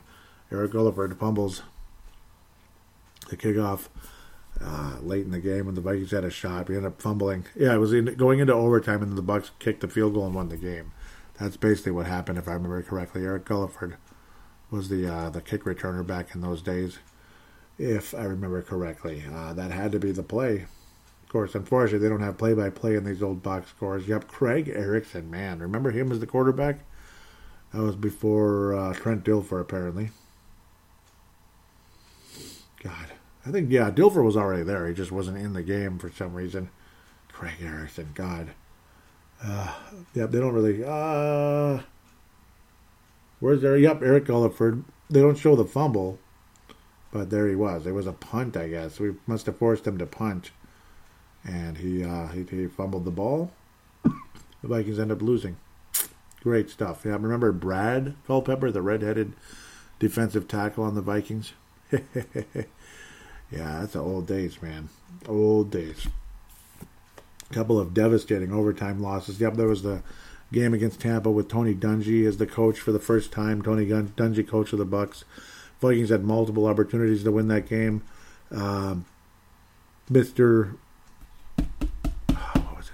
Orlando Thomas had an interception and he fumbled it right back to the Bucks. It's just devastating loss in Tampa Bay. I still remember cursing my head off. It was about this time, 94, 95, these two overtime losses, is when I started developing an unbelievable hatred for the Tampa Bay Buccaneers. They always found a way to bleep up our season. I almost dropped an F-bomb on the show. But they always found a way to F up a promising season for the Vikings. Always found a way. Always, always, always. The Eric Gulliford play is when I started absolutely hating the Tampa Bay Buccaneers back in the old days. Man, did I hate the Bucks. Do I still hate the Bucks? 1998. What more can I say about that one? I mean, the whole game, it was kind of a back and forth in Tampa in that freaking pirate ship, and we're happy for them. Pop, pop, pop, pop, pop. Yeah, you scored a touchdown and fire the cannons. We're happy for you. This is this year is the first year I've liked the Bucks since, I don't know. I don't think I ever really did much. But, yeah, because Tom Brady's the quarterback of the Bucks. The only time I actually was really cheering for the Buccaneers, maybe off and on for the hell of it back in the day. Warwick Dunn's a nice running back and everything. Love him. But it was fun when we kicked their butts in the season opener. Brad Johnson, Randy Moss. Beautiful, beautiful, beautiful opening to that. And cocky-ass Keyshawn Johnson getting their asses handed to them with Randy Moss, quarterback. Or Randy Moss is the Keyshawn Johnson wasn't there yet. What am I talking about? He wasn't there until 2000. And that's when we beat them pretty good. That was kind of fun. But we'll leave that alone.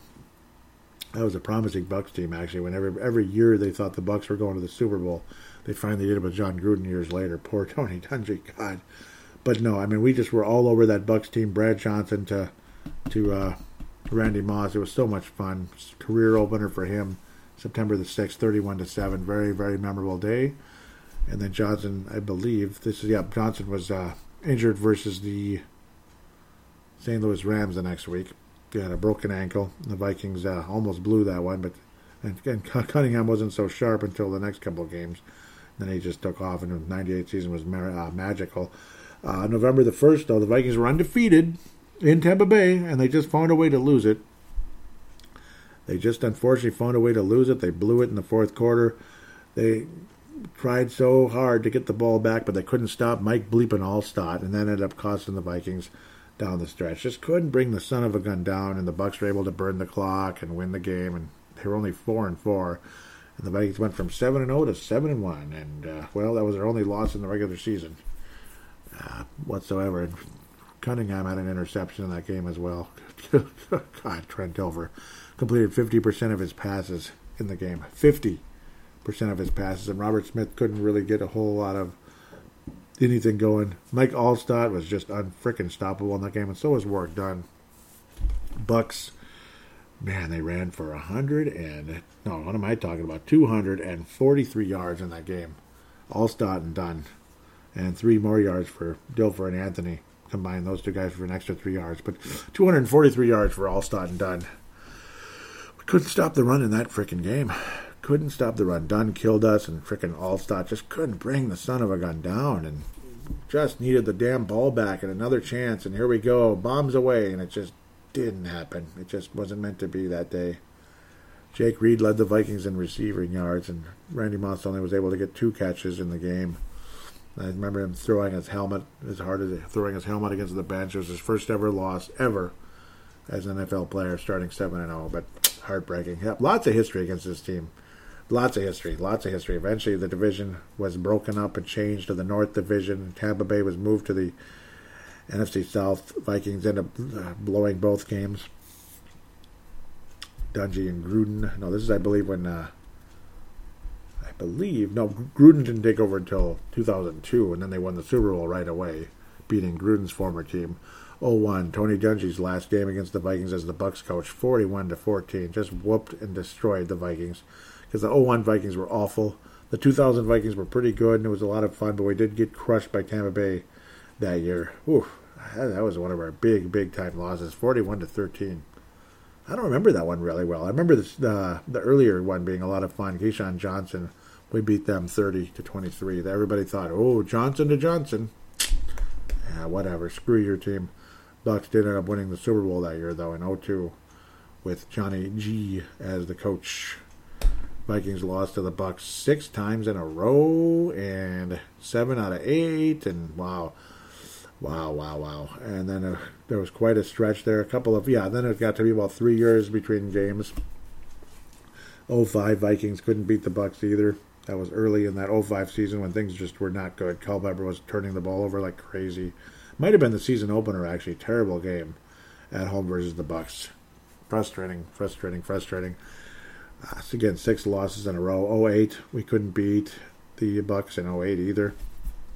I can't remember who the heck their quarterback was in 2008. Who the heck was the Bucs quarterback that year?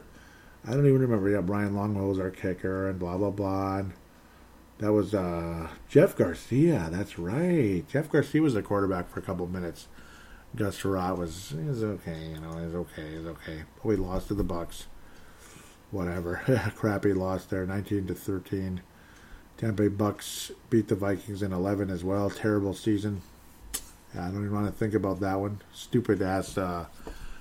And they weren't even a good team that year. But, and then there was Josh Freeman just torched the Vikings in the Dome in 2012. Just absolutely torched us, 36-17. That was Josh Freeman just all over the Vikings. Absolute embarrassment. I remember everybody was excited, like, here come the Vikings now. We're going to be good. Freeman just crushed us. 14 and 17. The Vikings have now a 2-game win streak against the Bucs. 19-13 in 2014, and then 34-17 in 2017 with Case Keenum rolling and getting the Vikings in the better place there. Pretty exciting win that year. So now we play the Tampa Bay Bucs again with Tom Brady. I kind of went on a little long there with history, but there was so much history with this team and a lot of pinned-up hatred and frustration as well. Man, it's a lot of fun to talk about, but I apologize if I drug that out, but that's kind of how it goes.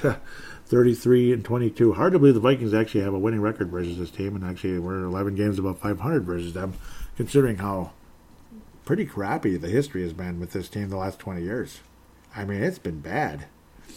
let's see, what do we have? 7 losses and 3 wins. 3 wins, 7 losses. That's good for 30%. We're 300, basically, in the sports world, that .300.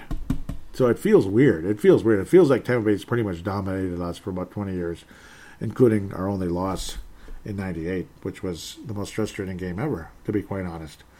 We were 500 versus the Bucs from 98 on, basically, and then they had that 6-game losing streak. And you don't play them as often because we broke up the division in 2003. We broke up the division. Yep, man, it's been that long already. The NFC North. It's been that long. 17 years ago. Wow, we broke up the division that long ago. Fascinating stuff. Crazy. But it's like back in the 90s and the 80s, Vikings had an incredible record versus this team. In the 70s, it was mostly the Vikings winning, but there were a couple losses here and there. But you look at the current team, Tampa Bay, I mean, obviously Tom Brady's had generally speaking, he's had a great season. Sometimes he looks like garbage, but again, 28 touchdowns is still 28 touchdowns. I mean, that's not bad. 3,300 yards exactly. That's kind of cool. Averaging 275 yards a game exactly. Quarterback rating of 95. Again, 28 touchdowns, 11 interceptions. And it's like you scroll up and down his career, and it just goes on and on and on, like War and Peace. That's how long he's been in the league, and how incredible Tom Brady has been. There's more to the Bucs than Tom Brady, but I don't know. It's cool to be able to talk about him again, I guess. As annoying as it might be for some of you. Ronald Jones can be a dangerous running back at times, 820 yards, but Cook is looked on as the better guy, obviously, because he's spectacular. 1,130 yards so far for Dalvin Cook, 13 touchdowns, Justin Jefferson. So this is actually before today's game. So actually, Dalvin Cook is probably about 1,250-ish on the year. And Justin Jefferson, is about 140 yards. Or, 1,040 yards and 7 touchdowns so far for him. Mike Evans. So, Mike Evans is 613. So, the Tampa Bay Buccaneers numbers are all exact. Kirk Cousins eclipsed the 3,000-yard mark, but he's still a few yards behind Mr. Brady. 12 interceptions and 26 touchdowns now for Cousins. So when you add it all together, Brady's still ahead, and of course Cook and Jefferson are way, way, way ahead. The problem with Tampa Bay that's been damning them this year is that Brady, he has enough of an arm. Obviously, you got to have somewhat of an arm to be as great as he's been. But he is 43, and I'm not sure what the heck is going on because the Patriots' offense was a bit more West Coasty. It was very much more West Coasty. We spread the ball around this and that, and you don't necessarily look for bombs on every other play. Where Tampa Bay, it seems like Bruce Arians looking for Brady to hurl the ball down the field every other play, and I don't think that's good strategy. I mean, Brady's got nice numbers considering that, but obviously you get more interceptions. The ball gets underthrown. A guy runs the wrong route or something, and Brady's going to let him know that, like 9 out of 10 times. It's the other guy's fault. Or, 10 out of 10 times it's the receiver's fault, right? It just is, right? You know how that works. When you have a legendary quarterback, it's always going to be that way. They're always going to blame the receiver one way or another. Tampa Bay's run defense is number 1 in the league. Number 1 in the league. Both the Vikings and the Bucs suck against the pass. Vikings are 25th, at least, I think we still are. 24th from Tampa, so we both kind of suck up with that. Vikings offense passing is kind of okay. Bucs are higher, but of course they throw the ball more in Tampa. I can't imagine why. Rushing yards, Vikings are 6th in the league, again leading into today's game anyway. And 8th in total yards. Vikings offense is a bit ahead of Tampa's, but Tampa has the number 1 run defense in the league, 7th overall in yards against in the NFL. Vikings 23rd. I just think Tampa Bay is the better team. Brady's perfect against the Vikings. It's just sometimes there's just a mental block against a guy like that. It's kind of like the New York Yankees. It just kind of is. Vikings have had a lot of success except that stupid ass Dallas game. We could be 7-5 right there with Tampa if not for the stupid Dallas game. Just think about that. But maybe we might have lost to Carolina or Jacksonville if Teddy Bridgewater didn't throw an ugly pass at the end of the game last week. Very inaccurate, and then, of course, Jacksonville just sucks. Like, they lost because they suck. It's that simple.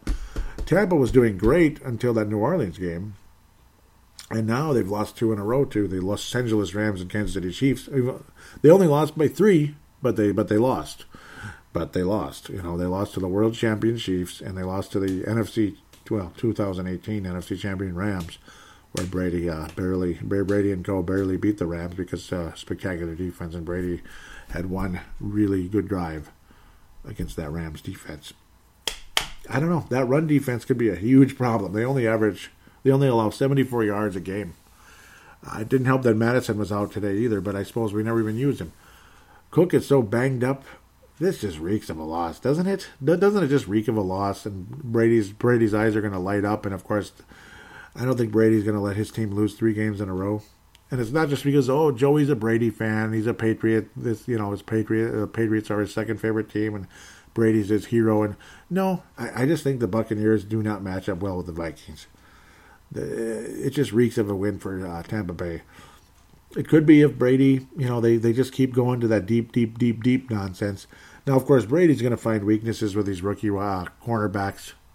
If anybody can do it, Brady can do it. Obviously, Rodgers had huge moments early in the season and struggled mightily second time around. The Bucs, though, are absolutely in desperation mode. They can't lose to the Vikings, because if they lose to the Vikings, they might actually miss the playoffs. Think about that. Not only be one of the top teams in the NFC, which they were 3 weeks ago, before that 4 weeks ago with the stupid Saints game, they were one of the top teams in the NFC, but now they are absolutely in trouble.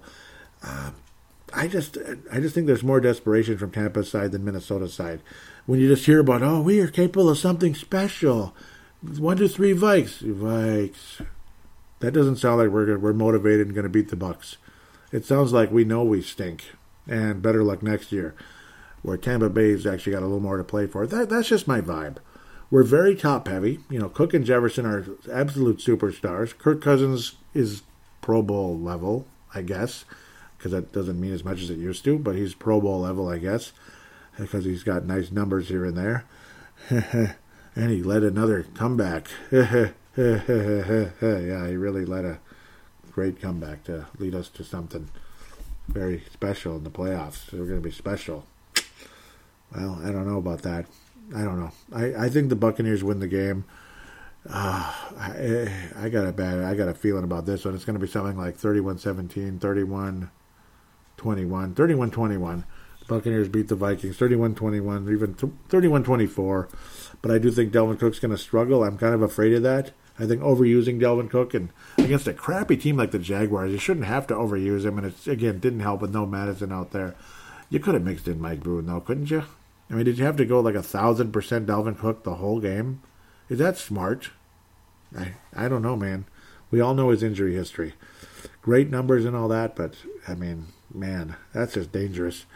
Bucs win, a 31-20 win over the Minnesota Vikings. A pretty convincing, solid win, and I do believe that just about might dig the dirt on the Vikings' playoff hopes and put the Bucs very much in the postseason at 8-5 at the end of the day.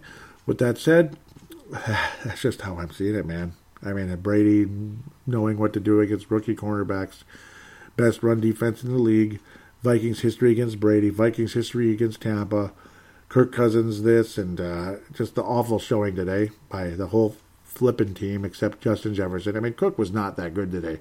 He was good late. Thank God for that. But he wasn't that great. And, of course, Vikings, some certain defensive players were great and others weren't. I just think Bucs win. With that said, we'll take a break and we'll hear 2 calls from Mad Martin in Fan Interaction.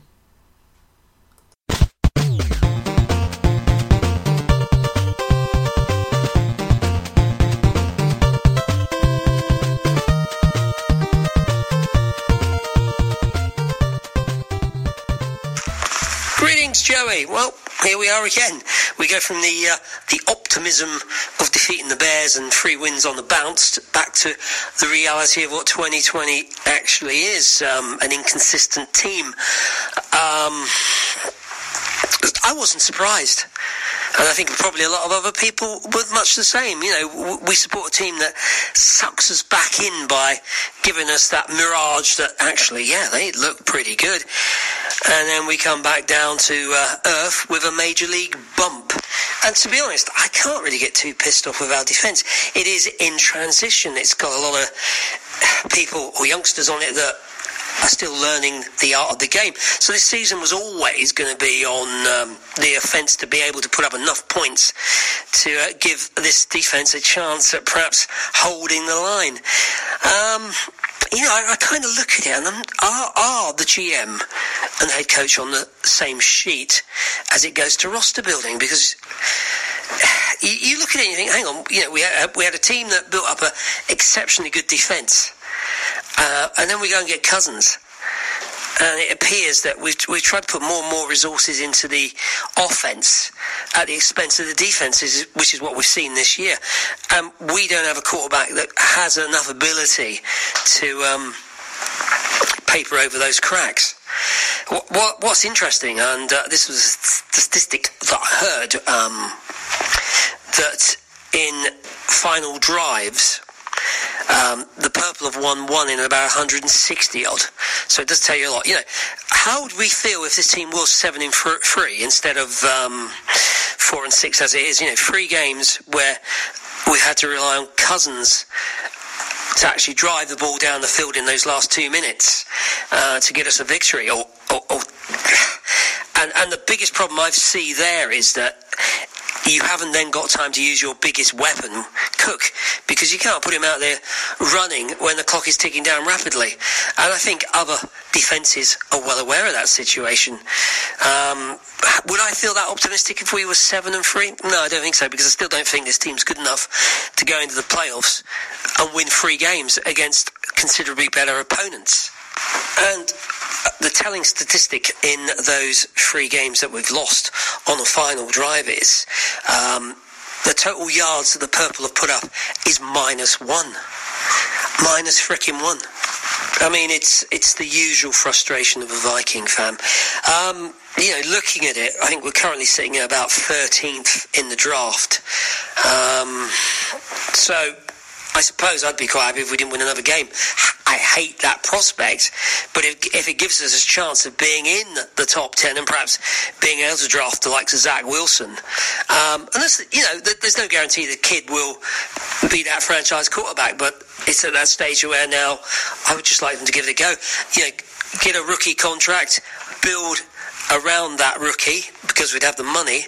I kind of hope Cousins goes on a blinder for the rest of the season and puts up great numbers, and perhaps San Francisco will come in and take that contract off us. That would be a real bonus, and the bonus would be if we didn't win another game but he puts up great numbers, we are in a much more interesting position for 2021. But the thing has always been with the Purple is that they're a team that are decent pretty much every year. You know, you look over a 10-year period, we usually make a championship game because we have a pretty, or should I say, a very good season, and we probably have 7 or 8 seasons where we're decent. Yeah, we might go 7-9, 9-7, 10-6, or whatever, but we're just good enough not to be able, and especially in the crappy year that we have, where we finish 3-13, we still aren't able to draft that legitimate franchise-changing quarterback. And yeah, it's a crapshoot, the draft, but I'd be happy if we finish 4-12 and have an opportunity to do that this year, because I just don't see how we ever get to the promised land currently. I really don't. Anyway, Joey, I could go on and probably be quite negative, and then we'll win next week and be quite positive. It's just, it's nuts. Anyway, take care, Joey. Skull brothers and sisters, stay safe and happy Thanksgiving, even though this podcast will come out afterwards.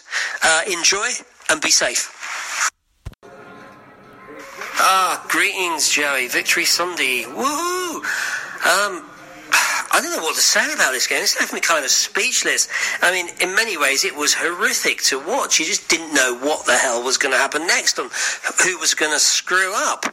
I mean, in a perverse, masochistic sort of way, it was entertaining, and I couldn't leave it. But it was like, holy bleep, what is going on here? You know, I'm sitting there, Joey, thinking when Kirk began that final Vikings drive, oh, well, that's another loss. That's our draft position maintained and perhaps a little bit improved. And what's he do? He takes the team down the bloody field and gets a score. And it's like, all right, we're a point ahead. Brilliant. With 46 seconds left on the clock, it was kind of like, can Teddy do it? And, well, fortunately, unfortunately, it depends on where you stand with this team at the moment. We got a victory. So I suppose now we basically have to go all in and hope they can find a way to win the final 5 games and somehow get into the playoffs. I think it says a lot about the 2020 NFL season. A team that has so many flaws, like the Vikings currently do, are in a position to still have a chance of making the playoffs.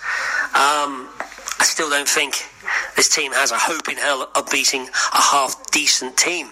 I think we will be exposed completely on our defence. Dallas certainly proved that last weekend with running the ball at will. To a lesser degree, Carolina did much the same today. You know, at the bye, I was kind of resigned. I think probably a lot of the fans were, that this was probably looking like a 3-13 season. And here we are. We go on that little winning streak and take the North, lay an egg against Dallas, and somehow scrape a victory against Carolina. I don't know what to think. Other than now, I think we all have to be all in and hope that this team can find a way to perhaps go deep in the playoffs. I don't think it's remotely achievable, but stranger things have happened. There are a lot of holes. The interior defensive line today looked bloody atrocious and porous. Is that coaching? Can these guys not tackle? Because that's how it looked. I know things will hopefully improve next year with Pierce hopefully coming into the team. But I'm really at a loss. I think the biggest takeaway for me from this game would be the question of Teddy Bridgewater and that injury. Would he have still been on this team? I think highly unlikely. I think at best he's an average quarterback. You know, there were a couple of plays today where he had wide open receivers and he overthrew them both times. That would have nailed this game for Carolina. So one question perhaps was answered.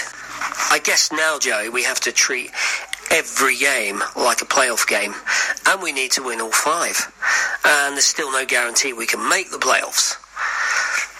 Oh, well, so I will enjoy next week. I think the Jacksonville Jaguars are a 9.5-point underdog. I think that's very generous of the bookmakers.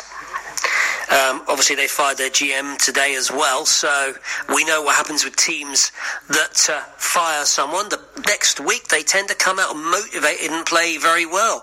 I hope this isn't another game like Atlanta, but only time will tell. Anyway, Joey, I'll catch your podcast tomorrow morning. Skol brothers and sisters, and let's root for victories.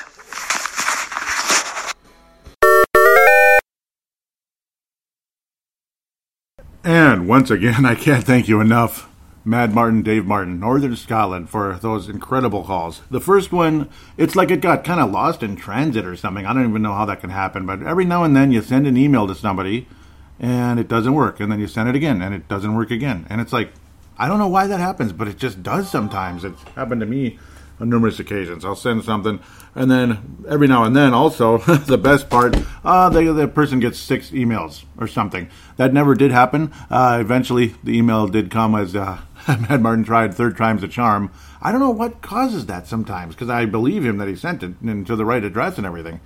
Sometimes just weird stuff happens. Like I tried to post the post-game thread for Purple Mafia Show on the Facebook page.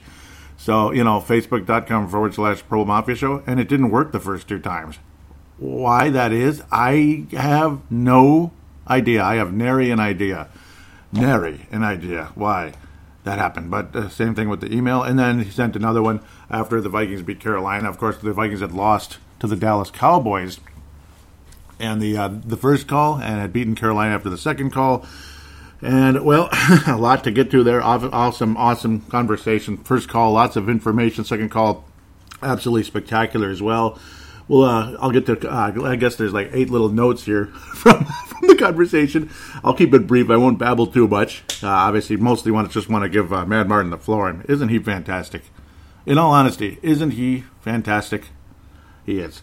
Number one, it's a constant seesaw between the offense and defense, or should I say it's our coach and GM on the same page, because obviously the coach is pro-defense, and I do believe Spielman's a bit on the more pro-offense side, I guess. It sure seems that way, doesn't it? Yeah, because it's like there's always a constant seesaw. I remember how good the Vikings defense was when Dennis Green took over. And I remember how pathetic it was by the late 90s. How crappy it was by about 96, 97. But then the offense was prolific. Remember? And, well, Bernsey was an offensive coach. It just so happened that a lot of defensive players were taken, and they ended up being spectacular. Some of them ended up leaving. Some of them ended up getting older. You know, contract disputes, injuries, age, all that good stuff. And there's always a transition. But it's kind of like everywhere, even at work. You overcompensate on one side, and now the other side is way behind and needs a lot of work. So then we overcompensate on that side, and then the other side needs a lot of work. And it's just an ongoing seesaw that lasts forever and ever and ever and ever. Yep, great point, though, of course. It is a constant seesaw. As, we've ignored the defense suddenly, at least the last year and a half, 2 years since bringing in Kirk Cousins. But the offense looks really kind of good most of the time, except for the first half of the Jacksonville game. It was kind of awful. But, yeah, let's go back. Point number 3, defenses know how we can't count on Cousins on his own because you're unable to run the ball, basically. They key in on that, and they make us look like fools. Related to that, and point number 4, is up to that point, up to the Cowboys game and games lost on the final drive, our total offense was -1 in yardage. -1. Incredible stat you brought up there, Mr. Mad Martin. That is amazing, isn't it? Absolutely incredible how you brought that up, and it's it's like you sit and put that in perspective. It's amazing, and it's ironic how against Carolina and Jacksonville we actually were semi-decent in the final drive, I guess, at moments. Well, we got more than -1 at least, but yeah, we beat 2 teams that were not that good. Carolina had some promise on occasion. Bridgewater could have easily won the game against the Vikings, but he missed. And then, of course, he missed on a sure touchdown pass late, which I didn't even mention because there were so many other things I was talking about. That's just how it goes with this show. There's always like 19,000 things to talk about, and you miss an important point or two. When I was just basically like, oh, the Vikings defense held Teddy Bridgewater. Kinda. Well, we kind of did. And then the kicker missed a 54-yarder because of overcompensation. He compensated too much on the strength of the kick versus the accuracy. There's a fine line between strength and accuracy, and that time he just overdid it. He wasn't exactly Matt Prater, but then again, Matt Prater hasn't exactly been Matt Prater either this year for the Detroit Lions. Number 5, we're always stuck in the middle of the draft when we're not good, basically. Pretty much. It's like you always win a couple games late in the season, and then it screws everything up. We could have even gotten Andrew Luck, but we'd already taken Christian Ponder, though. We'd already taken Ponder, so you can't do that. You can't take Andrew Luck. You know, we'd already taken Ponder. Remember back in 2011 when we were 3-13, we won like a game or two late, and instead of being 2-14 or 1-15, we were 3-13. Quaint. It's just quaint. Then we ended up taking Matt Khalil, which I backed 100% at the time because I thought he was a left tackle of the future, and well, he was in his first year, and after that, just like Brian McKinney, after that, not as good.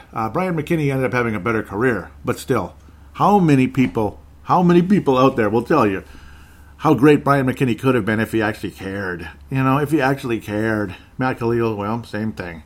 Can't stay healthy either. Matt frickin' Khalil. Man, I can't believe that was 9 years ago already. Actually, about 10 years ago, wasn't it? I don't know. What a weird world we live in. Weird. Let's keep going. Point number 6. Teams are able to run the ball at will after the Carolina game. Yep. And yeah, it happened a bit yesterday with James Hollywood Robinson, as I continue to call him, at times, especially early on in that game when Jacksonville's offense was cutting through the Vikings like warm butter. You'll see an icon about that, I think, from Malcolm McSween on the Twitter account. I believe it was Malcolm. We'll get back to that in a moment. Point number 7 that Mr. Mad Martin made. Hard hard to know what to think. We can't beat Dallas. Yeah, we beat Carolina. And then obviously today's Jacksonville game to add to that.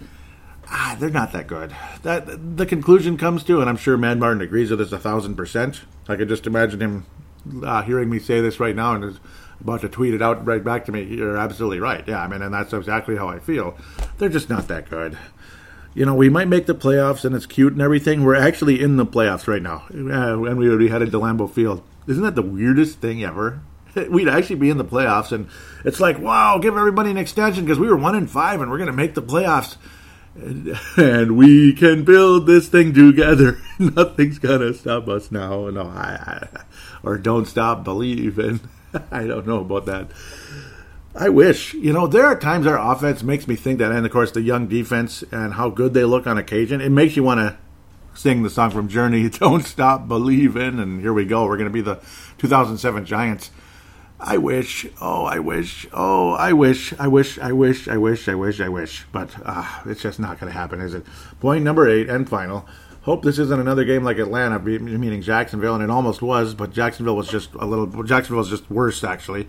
They didn't have Matt Ryan. They didn't have Julio Jones. I don't think Julio even played against us, actually. It was the other wide receiver that torched us in that game. And the Atlanta defense, actually, is what really beat us. They made Cousins look like a dimwit, and yeah, it was just a terrible game. Raheem Morris, and there was the sugar high and everything. But it was just the general manager that got fired. It wasn't Doug Marrone, who apparently is one of the 2 or 3 worst coaches in the league. Him and Adam Gase. A lot of people believe him and Adam Gase are being left in there to make sure there is no sugar high so they don't screw up their draft position. You know what? I don't blame him. I don't blame him. I don't blame him at all. It's just sad but true. Screw the sugar high, with a lousy team. You could get a franchise quarterback. Out of the two anyway, Fields or Mr. of course Lawrence at the top of Le Draft. So thank you so much for those call-ins. You're going to get a gold or silver or just most likely a gold. I mean, just awesome call-ins. And of course you heard some tweets from Mad Martin out of Northern Scotland as well. It is just an absolute pleasure when he calls in. Isn't it though? Absolute pleasure. So let's get to Twitter at Purple Mafia Show. At Purple Mafia Show is the Twitter account. Malcolm McSween and Tanae Brown retweeting the most recent show. Malcolm also liking it. Malcolm's out of the southern part of California. Not like Los Angeles or anything, but the southern part of it. Tanae Brown out of New Zealand. Both of them Purple Mafia Hall of Famers, as is Dave Mad Martin. You guys are all just legends. Tanae Brown says, I hate how Cousins can look like a top 5 quarterback in one drive, then Christian Ponder the next. Isn't that the truth? He could be well worth his contract if he found consistency. Would be interesting to see how a healthy Vikings team would have played this season. Man, those are some good points. Those are some great points. I mean, think about that, though. Yeah, that's exactly true. How Cousins at times can look absolutely great, and that's where the $30 million comes in, and then Christian Ponder. He literally looks like Ponder. The stupid, idiot mistakes, like the first play of the second half, like he's done that. He's actually done that multiple times this year. I think he did that in the Atlanta game, didn't he? It was just like intercepted. Like, oh, that's a great play. Thank you so much. Thank you so much, Christian. I mean, Kirk. Excuse me, Kirk Ponder, Christian Cousins. I don't know. He did against Dallas too, didn't he? Where it was just literally ready, hot, intercepted. Like first play of the half, second half. Momentum set. We got the ball. We're ready to go, and wow, that's just okay. All right. So yeah, how's it going, guys? How's it going? Huh? How's the weather? Yeah, basically like clowns like everywhere. That's water cooler talk, isn't it? Time for some water cooler talk. How's the weather in Cambodia today? Next, Mad Martin. Next case, Mad Martin. That was great today. Thank you, Mad Martin. Says how to use my new phone, which makes 0 sense as it's basically an email. Read a good article from Tyler Dunne at... Oh, I didn't see this. I'm so sorry. I better, check it out, anybody out there, and I'll check it out as well. golongtd.subtract@com. Oh, yeah, it's supposed to be .com. Will the Minnesota Vikings rise under Mike Zimmer? Yeah, boy, that phone must have been driving you crazy. Yeah, it had all kinds of issues there. I could see that. But, okay, I see. Go long TD.subtract.com. So, interesting. Check that one out. I'll check it out as well. Will the Vikings rise under Mike Zimmer? Interesting. Well, I mean, it's interesting to see how things improved. Yep, and there was the game. He was slicing through warm butter. There it was. Malcolm McSween, pure Irish butter. Kerrygold Irish butter. Malcolm McSween with the Irish butter. Yep, I like it. I can imagine. Yeah, I can imagine that is an Irish name, right, Malcolm? Most likely. Or Scottish, maybe. But I hope you don't mind me doing the accent. Please don't be offended. I'm sure you're just having fun as well. I'm sure you're having fun with me doing the accents. Malcolm McSween with the Irish butter. Oh, let's keep going, eh? Let's keep going, eh? I'm a Irish Canadian, I guess. Jamie McLennan, the former Wild goaltender at the beginning there, he had an Irish accent, and he said A, he said A and Irish and all that, so occasionally you'll get that there. He said, shit, did Mad Martin, that was one of those bad plays. Yet another crap start from the so-called red-hot offense. Black Space Gaming, I think this is Sebastian. I think it is. I'm not sure, but I think it is. He says, welcome to Zimmer, as things were starting to get funky there. And he was watching, he said, how we watched the NFL here. Yeah, that's because all the defense was getting sliced through like warm butter, just like Malcolm McSween said. I think this is Sebastian. That's my guess, because I know he's doing some online video game sports and all that. Pretty cool stuff. All due respect to him and his PS5 already. Holy cow. I'm stuck in PS1 and 2, guys. 2 doesn't... 2, the 3D is prettier than 1. It's just that 1 has the classicness to it that 2 doesn't, I guess. And then, yeah, NES Classic, Super NES Classic and stuff. That's kind of my area of expertise. And the Game & Watch, Super Mario Brothers, okay, yeah, I'm not on video, but I'm waving it at the screen as if I'm on video. I do believe this is Sebastian. I think it is. So if it is, let me know, Sebastian, in a text or a tweet or something in case you're listening, because I think and hope he might be. Malcolm McSween says, once again, coming out of halftime is absolutely embarrassing. Yes, it is. And I'm really sorry I wasn't as active as I could have been. It's just, let's just say, again, busy schedule again. Hopefully next week I'll be more active. I'm going to make a point of being that way. But again, thank you so much for the interaction. You guys are awesome. Apologize if the show's a little too long, though. A lot of you seem to like that. So that's okay. Heck, Sin Bin for Las Vegas, sometimes it's 3-hour shows. Those are some long shows, and I get a lot of positive ratings. Sin Bin, Vegas, Golden Knights. Yes, I'm a Golden Knights fan, and a Wild fan first, Golden Knights second. Let's keep moving. Mad Martin says, a game we should have wrapped up easily.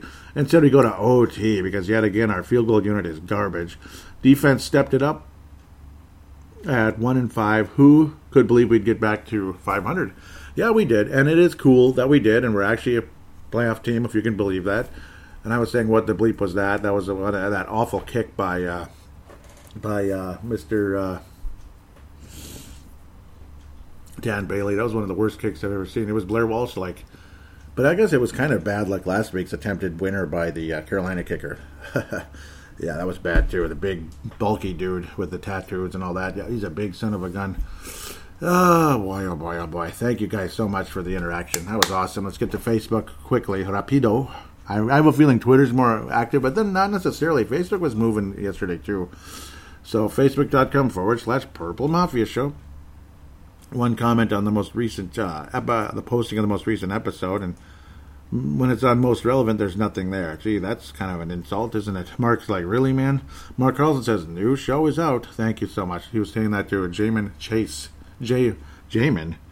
Mason Chase Carlson. Yes, thank you very much, J. Mason, Carlson, and Mark, of course. BB's Redemption, episode 331. No, 330. This is 331. They are who we thought they were. Both teams. Yeah, they are who we thought they were. Next week, I already have an idea what the show might be called if things go the way that I predicted. Let's keep moving. This was when we had our first ever Wednesday night football game. Wednesday night football. Ravens versus Steelers, what could have been a great game, but it just wasn't because it just wasn't. I don't know. Ravens just aren't good right now for some reason, and they're like the opposite of the Vikings, I guess. Great start, and down they go. Mark Carlson says, I don't mind, mainly because each team only plays one game a week, and that is about my pace in sports. I get lost in baseball season. Yeah, me too. It's too long. One more comment. They should get Adam Sandler to do the commentary. That would be hilarious. That would be funny. Eric Mostard, South Dakota. Mark Carlson out of Iowa, of course. So, Eric Mustard says, screw it, let's just have NFL football every night of the week. Stick the crappy lineups midweek. Reserve the better games for Friday through Monday. Yeah. Jets can play on Wednesday morning at 5:30. Yeah, sounds about right. That's the Jets, boy. Just end the season. That's the Jets. That's what Jets stands for. You know that, right? You know that, right, Eric? Jets. Just end the season. Yeah, it's just one of those years again, just like the Rich Kotite era. You get the point. Sorry. Mark Carlson says, Jets can play Wednesday mornings. Yep, he loved that one. Keep moving, Joey. Keep moving. It's a long one. Vikings activate Adam Thielen off the reserve COVID-19 list. There were times in this game I thought might as well have left him there for one more week, because I don't know, he was not very sharp, was he? He was not sharp. He was not a sharp guy out there. Mark Carlson says, maybe that is what our team needs to learn, how to win without a certain player, and what develops could be amazing. Yeah, because that's the thing. And something that was commented multiple times on the Score North and all that, I was saying I love the way the ball was spread around last week. Hope they keep doing it. See, against Carolina, you look at the stat sheet, and just the game itself, it was fun to watch. The first half was lousy, just like Jacksonville. We played, both of those teams opened up their careers in 95, their existence in 95. Carolina and Jacksonville back-to-back weeks. I'm pretty sure that's the first time we've ever gone back-to-back with those two. If I'm wrong, boy, that's interesting. If that's actually happened before. Kind of a little phenomenon with the planets lining up there, which they are doing, actually. Saturn and Jupiter are getting super close now, and we might have a little Christmas star coming up around the 21st of December. Not we might, we will. It's going to be cool. Hasn't happened in a long time, long time. Yeah, let's keep moving. The ball was not spread around nearly as much. And that's what a lot of people didn't like in Score North, Mackey and Judd and all that, and Declan Goff, when they give him a chance to speak, was he's kind of the youngster there, but he's good. I love when he talks hockey. How it's just Kirk Cousins is constantly just looking for Adam Thielen. Spread the frickin' ball around. Olabisi Johnson did great when he got a chance. He's actually a worthy wide receiver in the NFL. He's worthy. He's worthy. And watch him just leave via free agency because he's not getting the ball. He's not getting a chance. And he doesn't want to take a minimum contract. He could get offered at least a couple $1 million with the Jaguars or the something or others. Who knows? Miami Dolphins with Tua or something. Who knows? Could happen with BC Johnson. He might resurface somewhere else because of that reason. But we'll see what happens. Well, you can't give everybody money, unfortunately. That's just reality. That's the crappy part. Keep moving. I'd rather have BC than BB, that's for sure. I was saying how, FYI, this week's Purple Mafia show will not be released until Monday morning due to scheduling constraints. Thank you all for your loyal patience and loyalty. Yep. Mark Carlson, Iowa, says it's all good. The staff at Purple Mafia always produce the best. Would any of us want a Rush product? I hope not, and I hope I'm not ever doing Rush products. Yeah, and I agree with you. Thank you so much. It's better to not rush it. That's why State of the Vikings is usually recorded over 2 or 3 different days, like different days. The segments are recorded on different days, usually for the state of this, state of that, unless I'm just on a roll, because it's just higher quality that way. And obviously more information comes out, and plus I'm more fresh with the season wrap-up early on.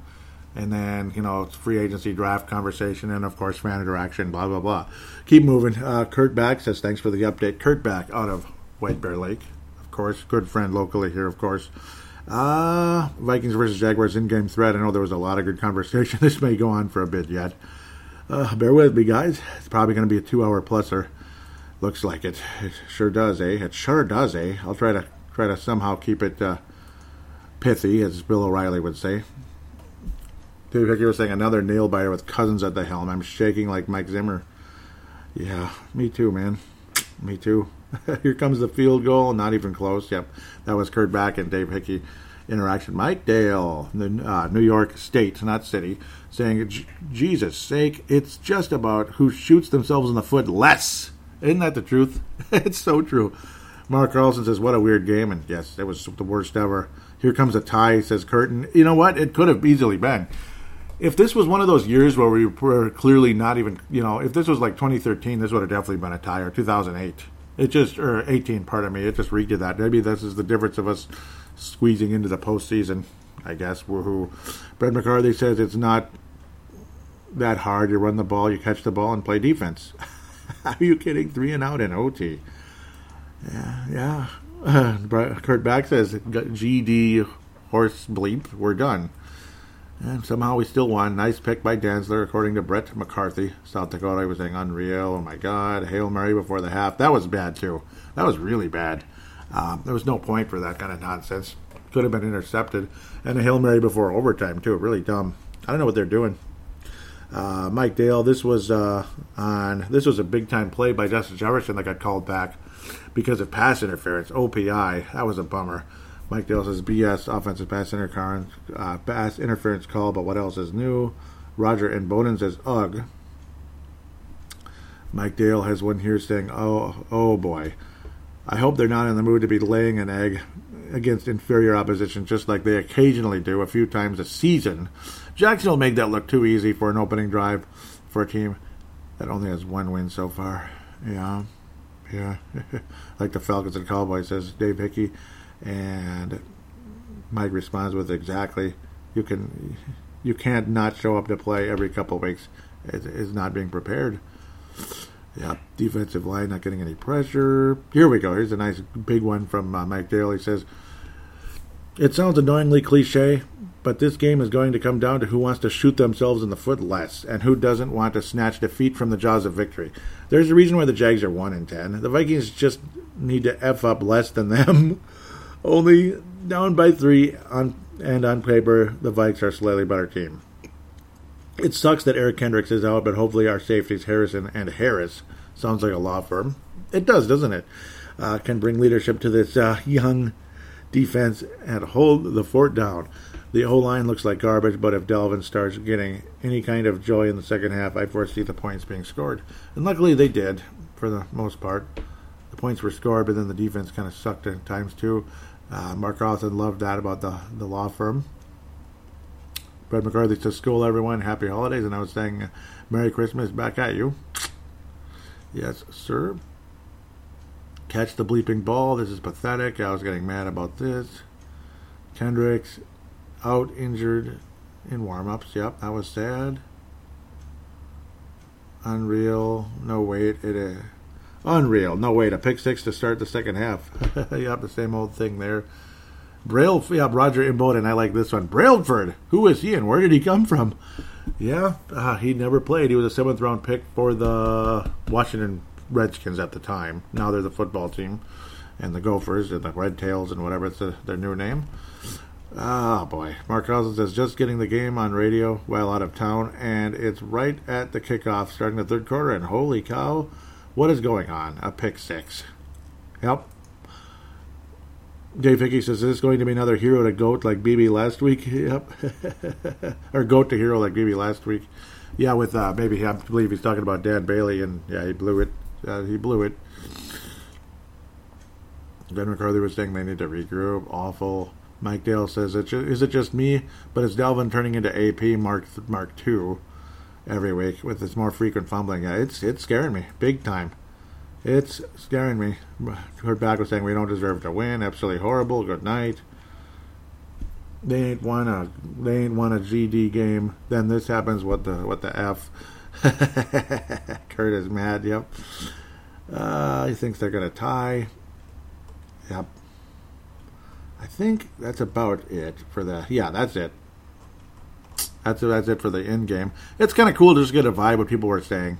I know, maybe I'm going too long with some of that. Okay, here's the post-game thread, and then a brief thing with Justin Jefferson as well. Mark Carlson says, I didn't get to watch the game, but listened on the radio. Why do we always play to the level of our opponents? We should have buried this junk team. I mean, it was exciting at times to listen to, but also frustrating. Happy for a W. We need to add a kicker to the list of positions that need attention. We are no playoff team. It's sad to think because Bailey was great. Maybe not great, but very solid, very steady. And now he had one of the worst games ever. It's probably his worst game of his career. Hopefully he can get that behind him. And it was just Jacksonville. It was just a Jacksonville type of day, and he'll be better after that. But, man, almost cost us the game, didn't he? Gerald String says, Gerald String out of Nebraska says, sorry, it's hard for me to participate in the game thread since I can't get the Vikings games out here. I don't really have a chance to watch until available on Game Pass. That said, I wasn't really shocked though he struggled. Jags played Packers tough a couple of weeks ago. That is true. and you'll always have the sugar high anytime a coach or GM gets fired. We got burnt. We got the brunt of that phenomenon with Atlanta a few weeks ago. True. What a crazy season. Vikes have been pretty much up or down to their competition all season. When we were 1-5, did anyone think by week 13 we would be right back in the thick of the playoff hunt? Wow, a win is a win, and that's all that matters. Can't wait to see if we are able to at least hang with Brady next week. We'll see. I'm not confident about it, but we'll see. Maybe we'll finally beat him. Maybe. I mean, you have to beat somebody sometime, I guess, but I don't know. It is the GOAT. He is the GOAT for a reason.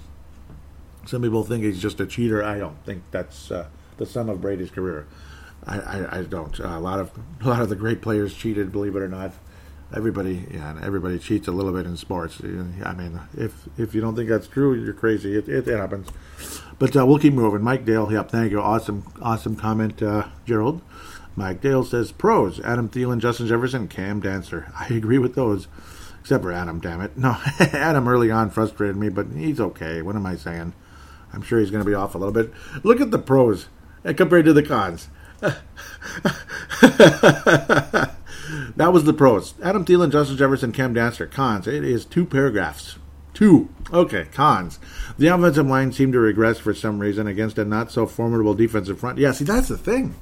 Remember, 11 sacks all year, and then they gave up 4. 4. Wow. That's like, 38% of the whole frickin' season's worth? That's pretty weird. He was saying a not-so-formidable defensive front from the Jags. Dan Bailey, I don't care if he hit the chip shot field goal in OT. He single-handedly almost lost the game for us. The game shouldn't have gotten to OT. With all his extra point misses and field goal misses, Christian Ponder memorial candidate for sure. Yep, and he got it. He got it. Yep, we also know that when it comes to kickers, Zimmer doesn't suffer fools gladly. Hopefully it's just a blip, as Bailey hasn't been bad all year. Yeah, hasn't had a bad year up until this game. Yeah, I mean, it's true. He really hasn't. It was weird yesterday, just weird. He continues, we have no business being in playoff contention. Disgraceful and sloppy performance. The defensive line seemed to have been completely a non-factor until they decided to show up late when they were crucially needed. Kudos with the safety. If we miraculously make the playoffs, we'll get ragdolled in the first wild card game. Probably, most likely. Even if it is the Packers who we beat this year. Yeah, the safety is what made the score even up a bit, which is funny. The safety was nice to get later in the game. Brent McCarthy says, sloppy game. They need to clean up something. Kubiak play calling defense played big when needed. Jesse Ball wraps up this section saying, man, do the Vikings like playing at home? This playing down to our opponent seems to be a constant under Zimmer. I wanted them to show up today, but a win is a win. Still in the playoff hunt in December after the start. That's not too bad, I guess. Yep. Yep. I mean, I think during most of Dennis Green's run as well, the Vikings played to the level of their opponent. That was quite a theme. Justin Jefferson becomes the second Vikings rookie to record 1,000 yards receiving. Only the second to Randy Moss. Isn't that crazy? Even Percy Harvin didn't. It took him forever to get 1,000 yards. Patrick Grant says Rookie of the Year. Mark Carlson says Shining Star. Agree with both of you guys. That'll conclude the fan interaction, which was very, very, very, very busy. Just a lot of people had a lot to say, including myself. That's why we've reached the 2-hour point for the second or third time this year. Very, very busy show, believe it or not. I wasn't expecting that, but it happened because it was such a weird game. Weird. And some nice moments like Justin Jefferson and such. Can't thank you guys enough for your interaction and your constant... you guys really make this show better. You really do, every one of you. I can't tell you how much I appreciate it. Gold star for this show has got to go to Adam Carlson. Adam Carlson. Why am I saying that? What am I saying? Dave Martin. I'm going nuts. I'm thinking about Adam Thielen, Adam Carlson, Mark Carlson. Dave Martin is going to get the gold star for this episode at the end of the day. I'm going to leave that in there just so you guys can get a chuckle. Yeah, why not to leave that in there? It's kind of a goofy gaff there. I'm doing a certain presidential candidate, gaffing around a little bit, but that's a little shot. Mad Martin's going to get the gold star. Silver star is going to go to Mark Carlson and Mike Dale. You guys are going to ring that sucker in. Bronze star, Brett McCarthy. And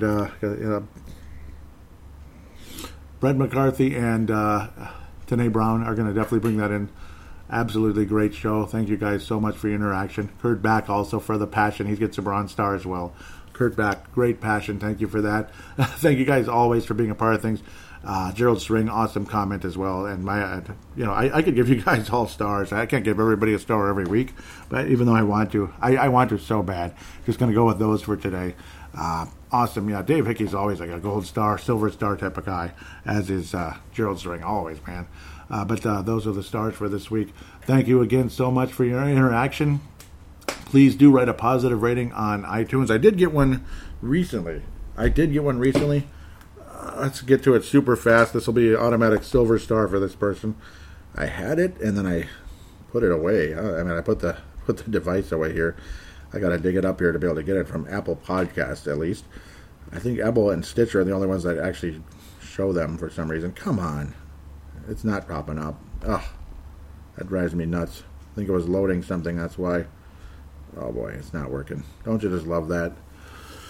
Well, we'll just have to give that a minute. But first, please do write a positive rating on iTunes if you could, or Stitcher. Those are the only two applications I know you can do that. But if you can do it on Google Podcasts and others, I'd greatly appreciate it. Iron Metal Man, that's who it was. He writes, Wild. That's the title of the comment, and it's 5 stars. Isn't this the host of Brave the Wild podcast? I love that podcast. Yes, I am the host of Brave the Wild. Do check that out for NHL hockey. Minnesota Wild conversation. That show has gotten very popular the last year and a half, 2 years. It was, it was always doing okay. It was fun. I enjoyed it, but then the last 2 to 3 years, it just seemed to kind of move up. And of course, met some nice new people, and that really helped too.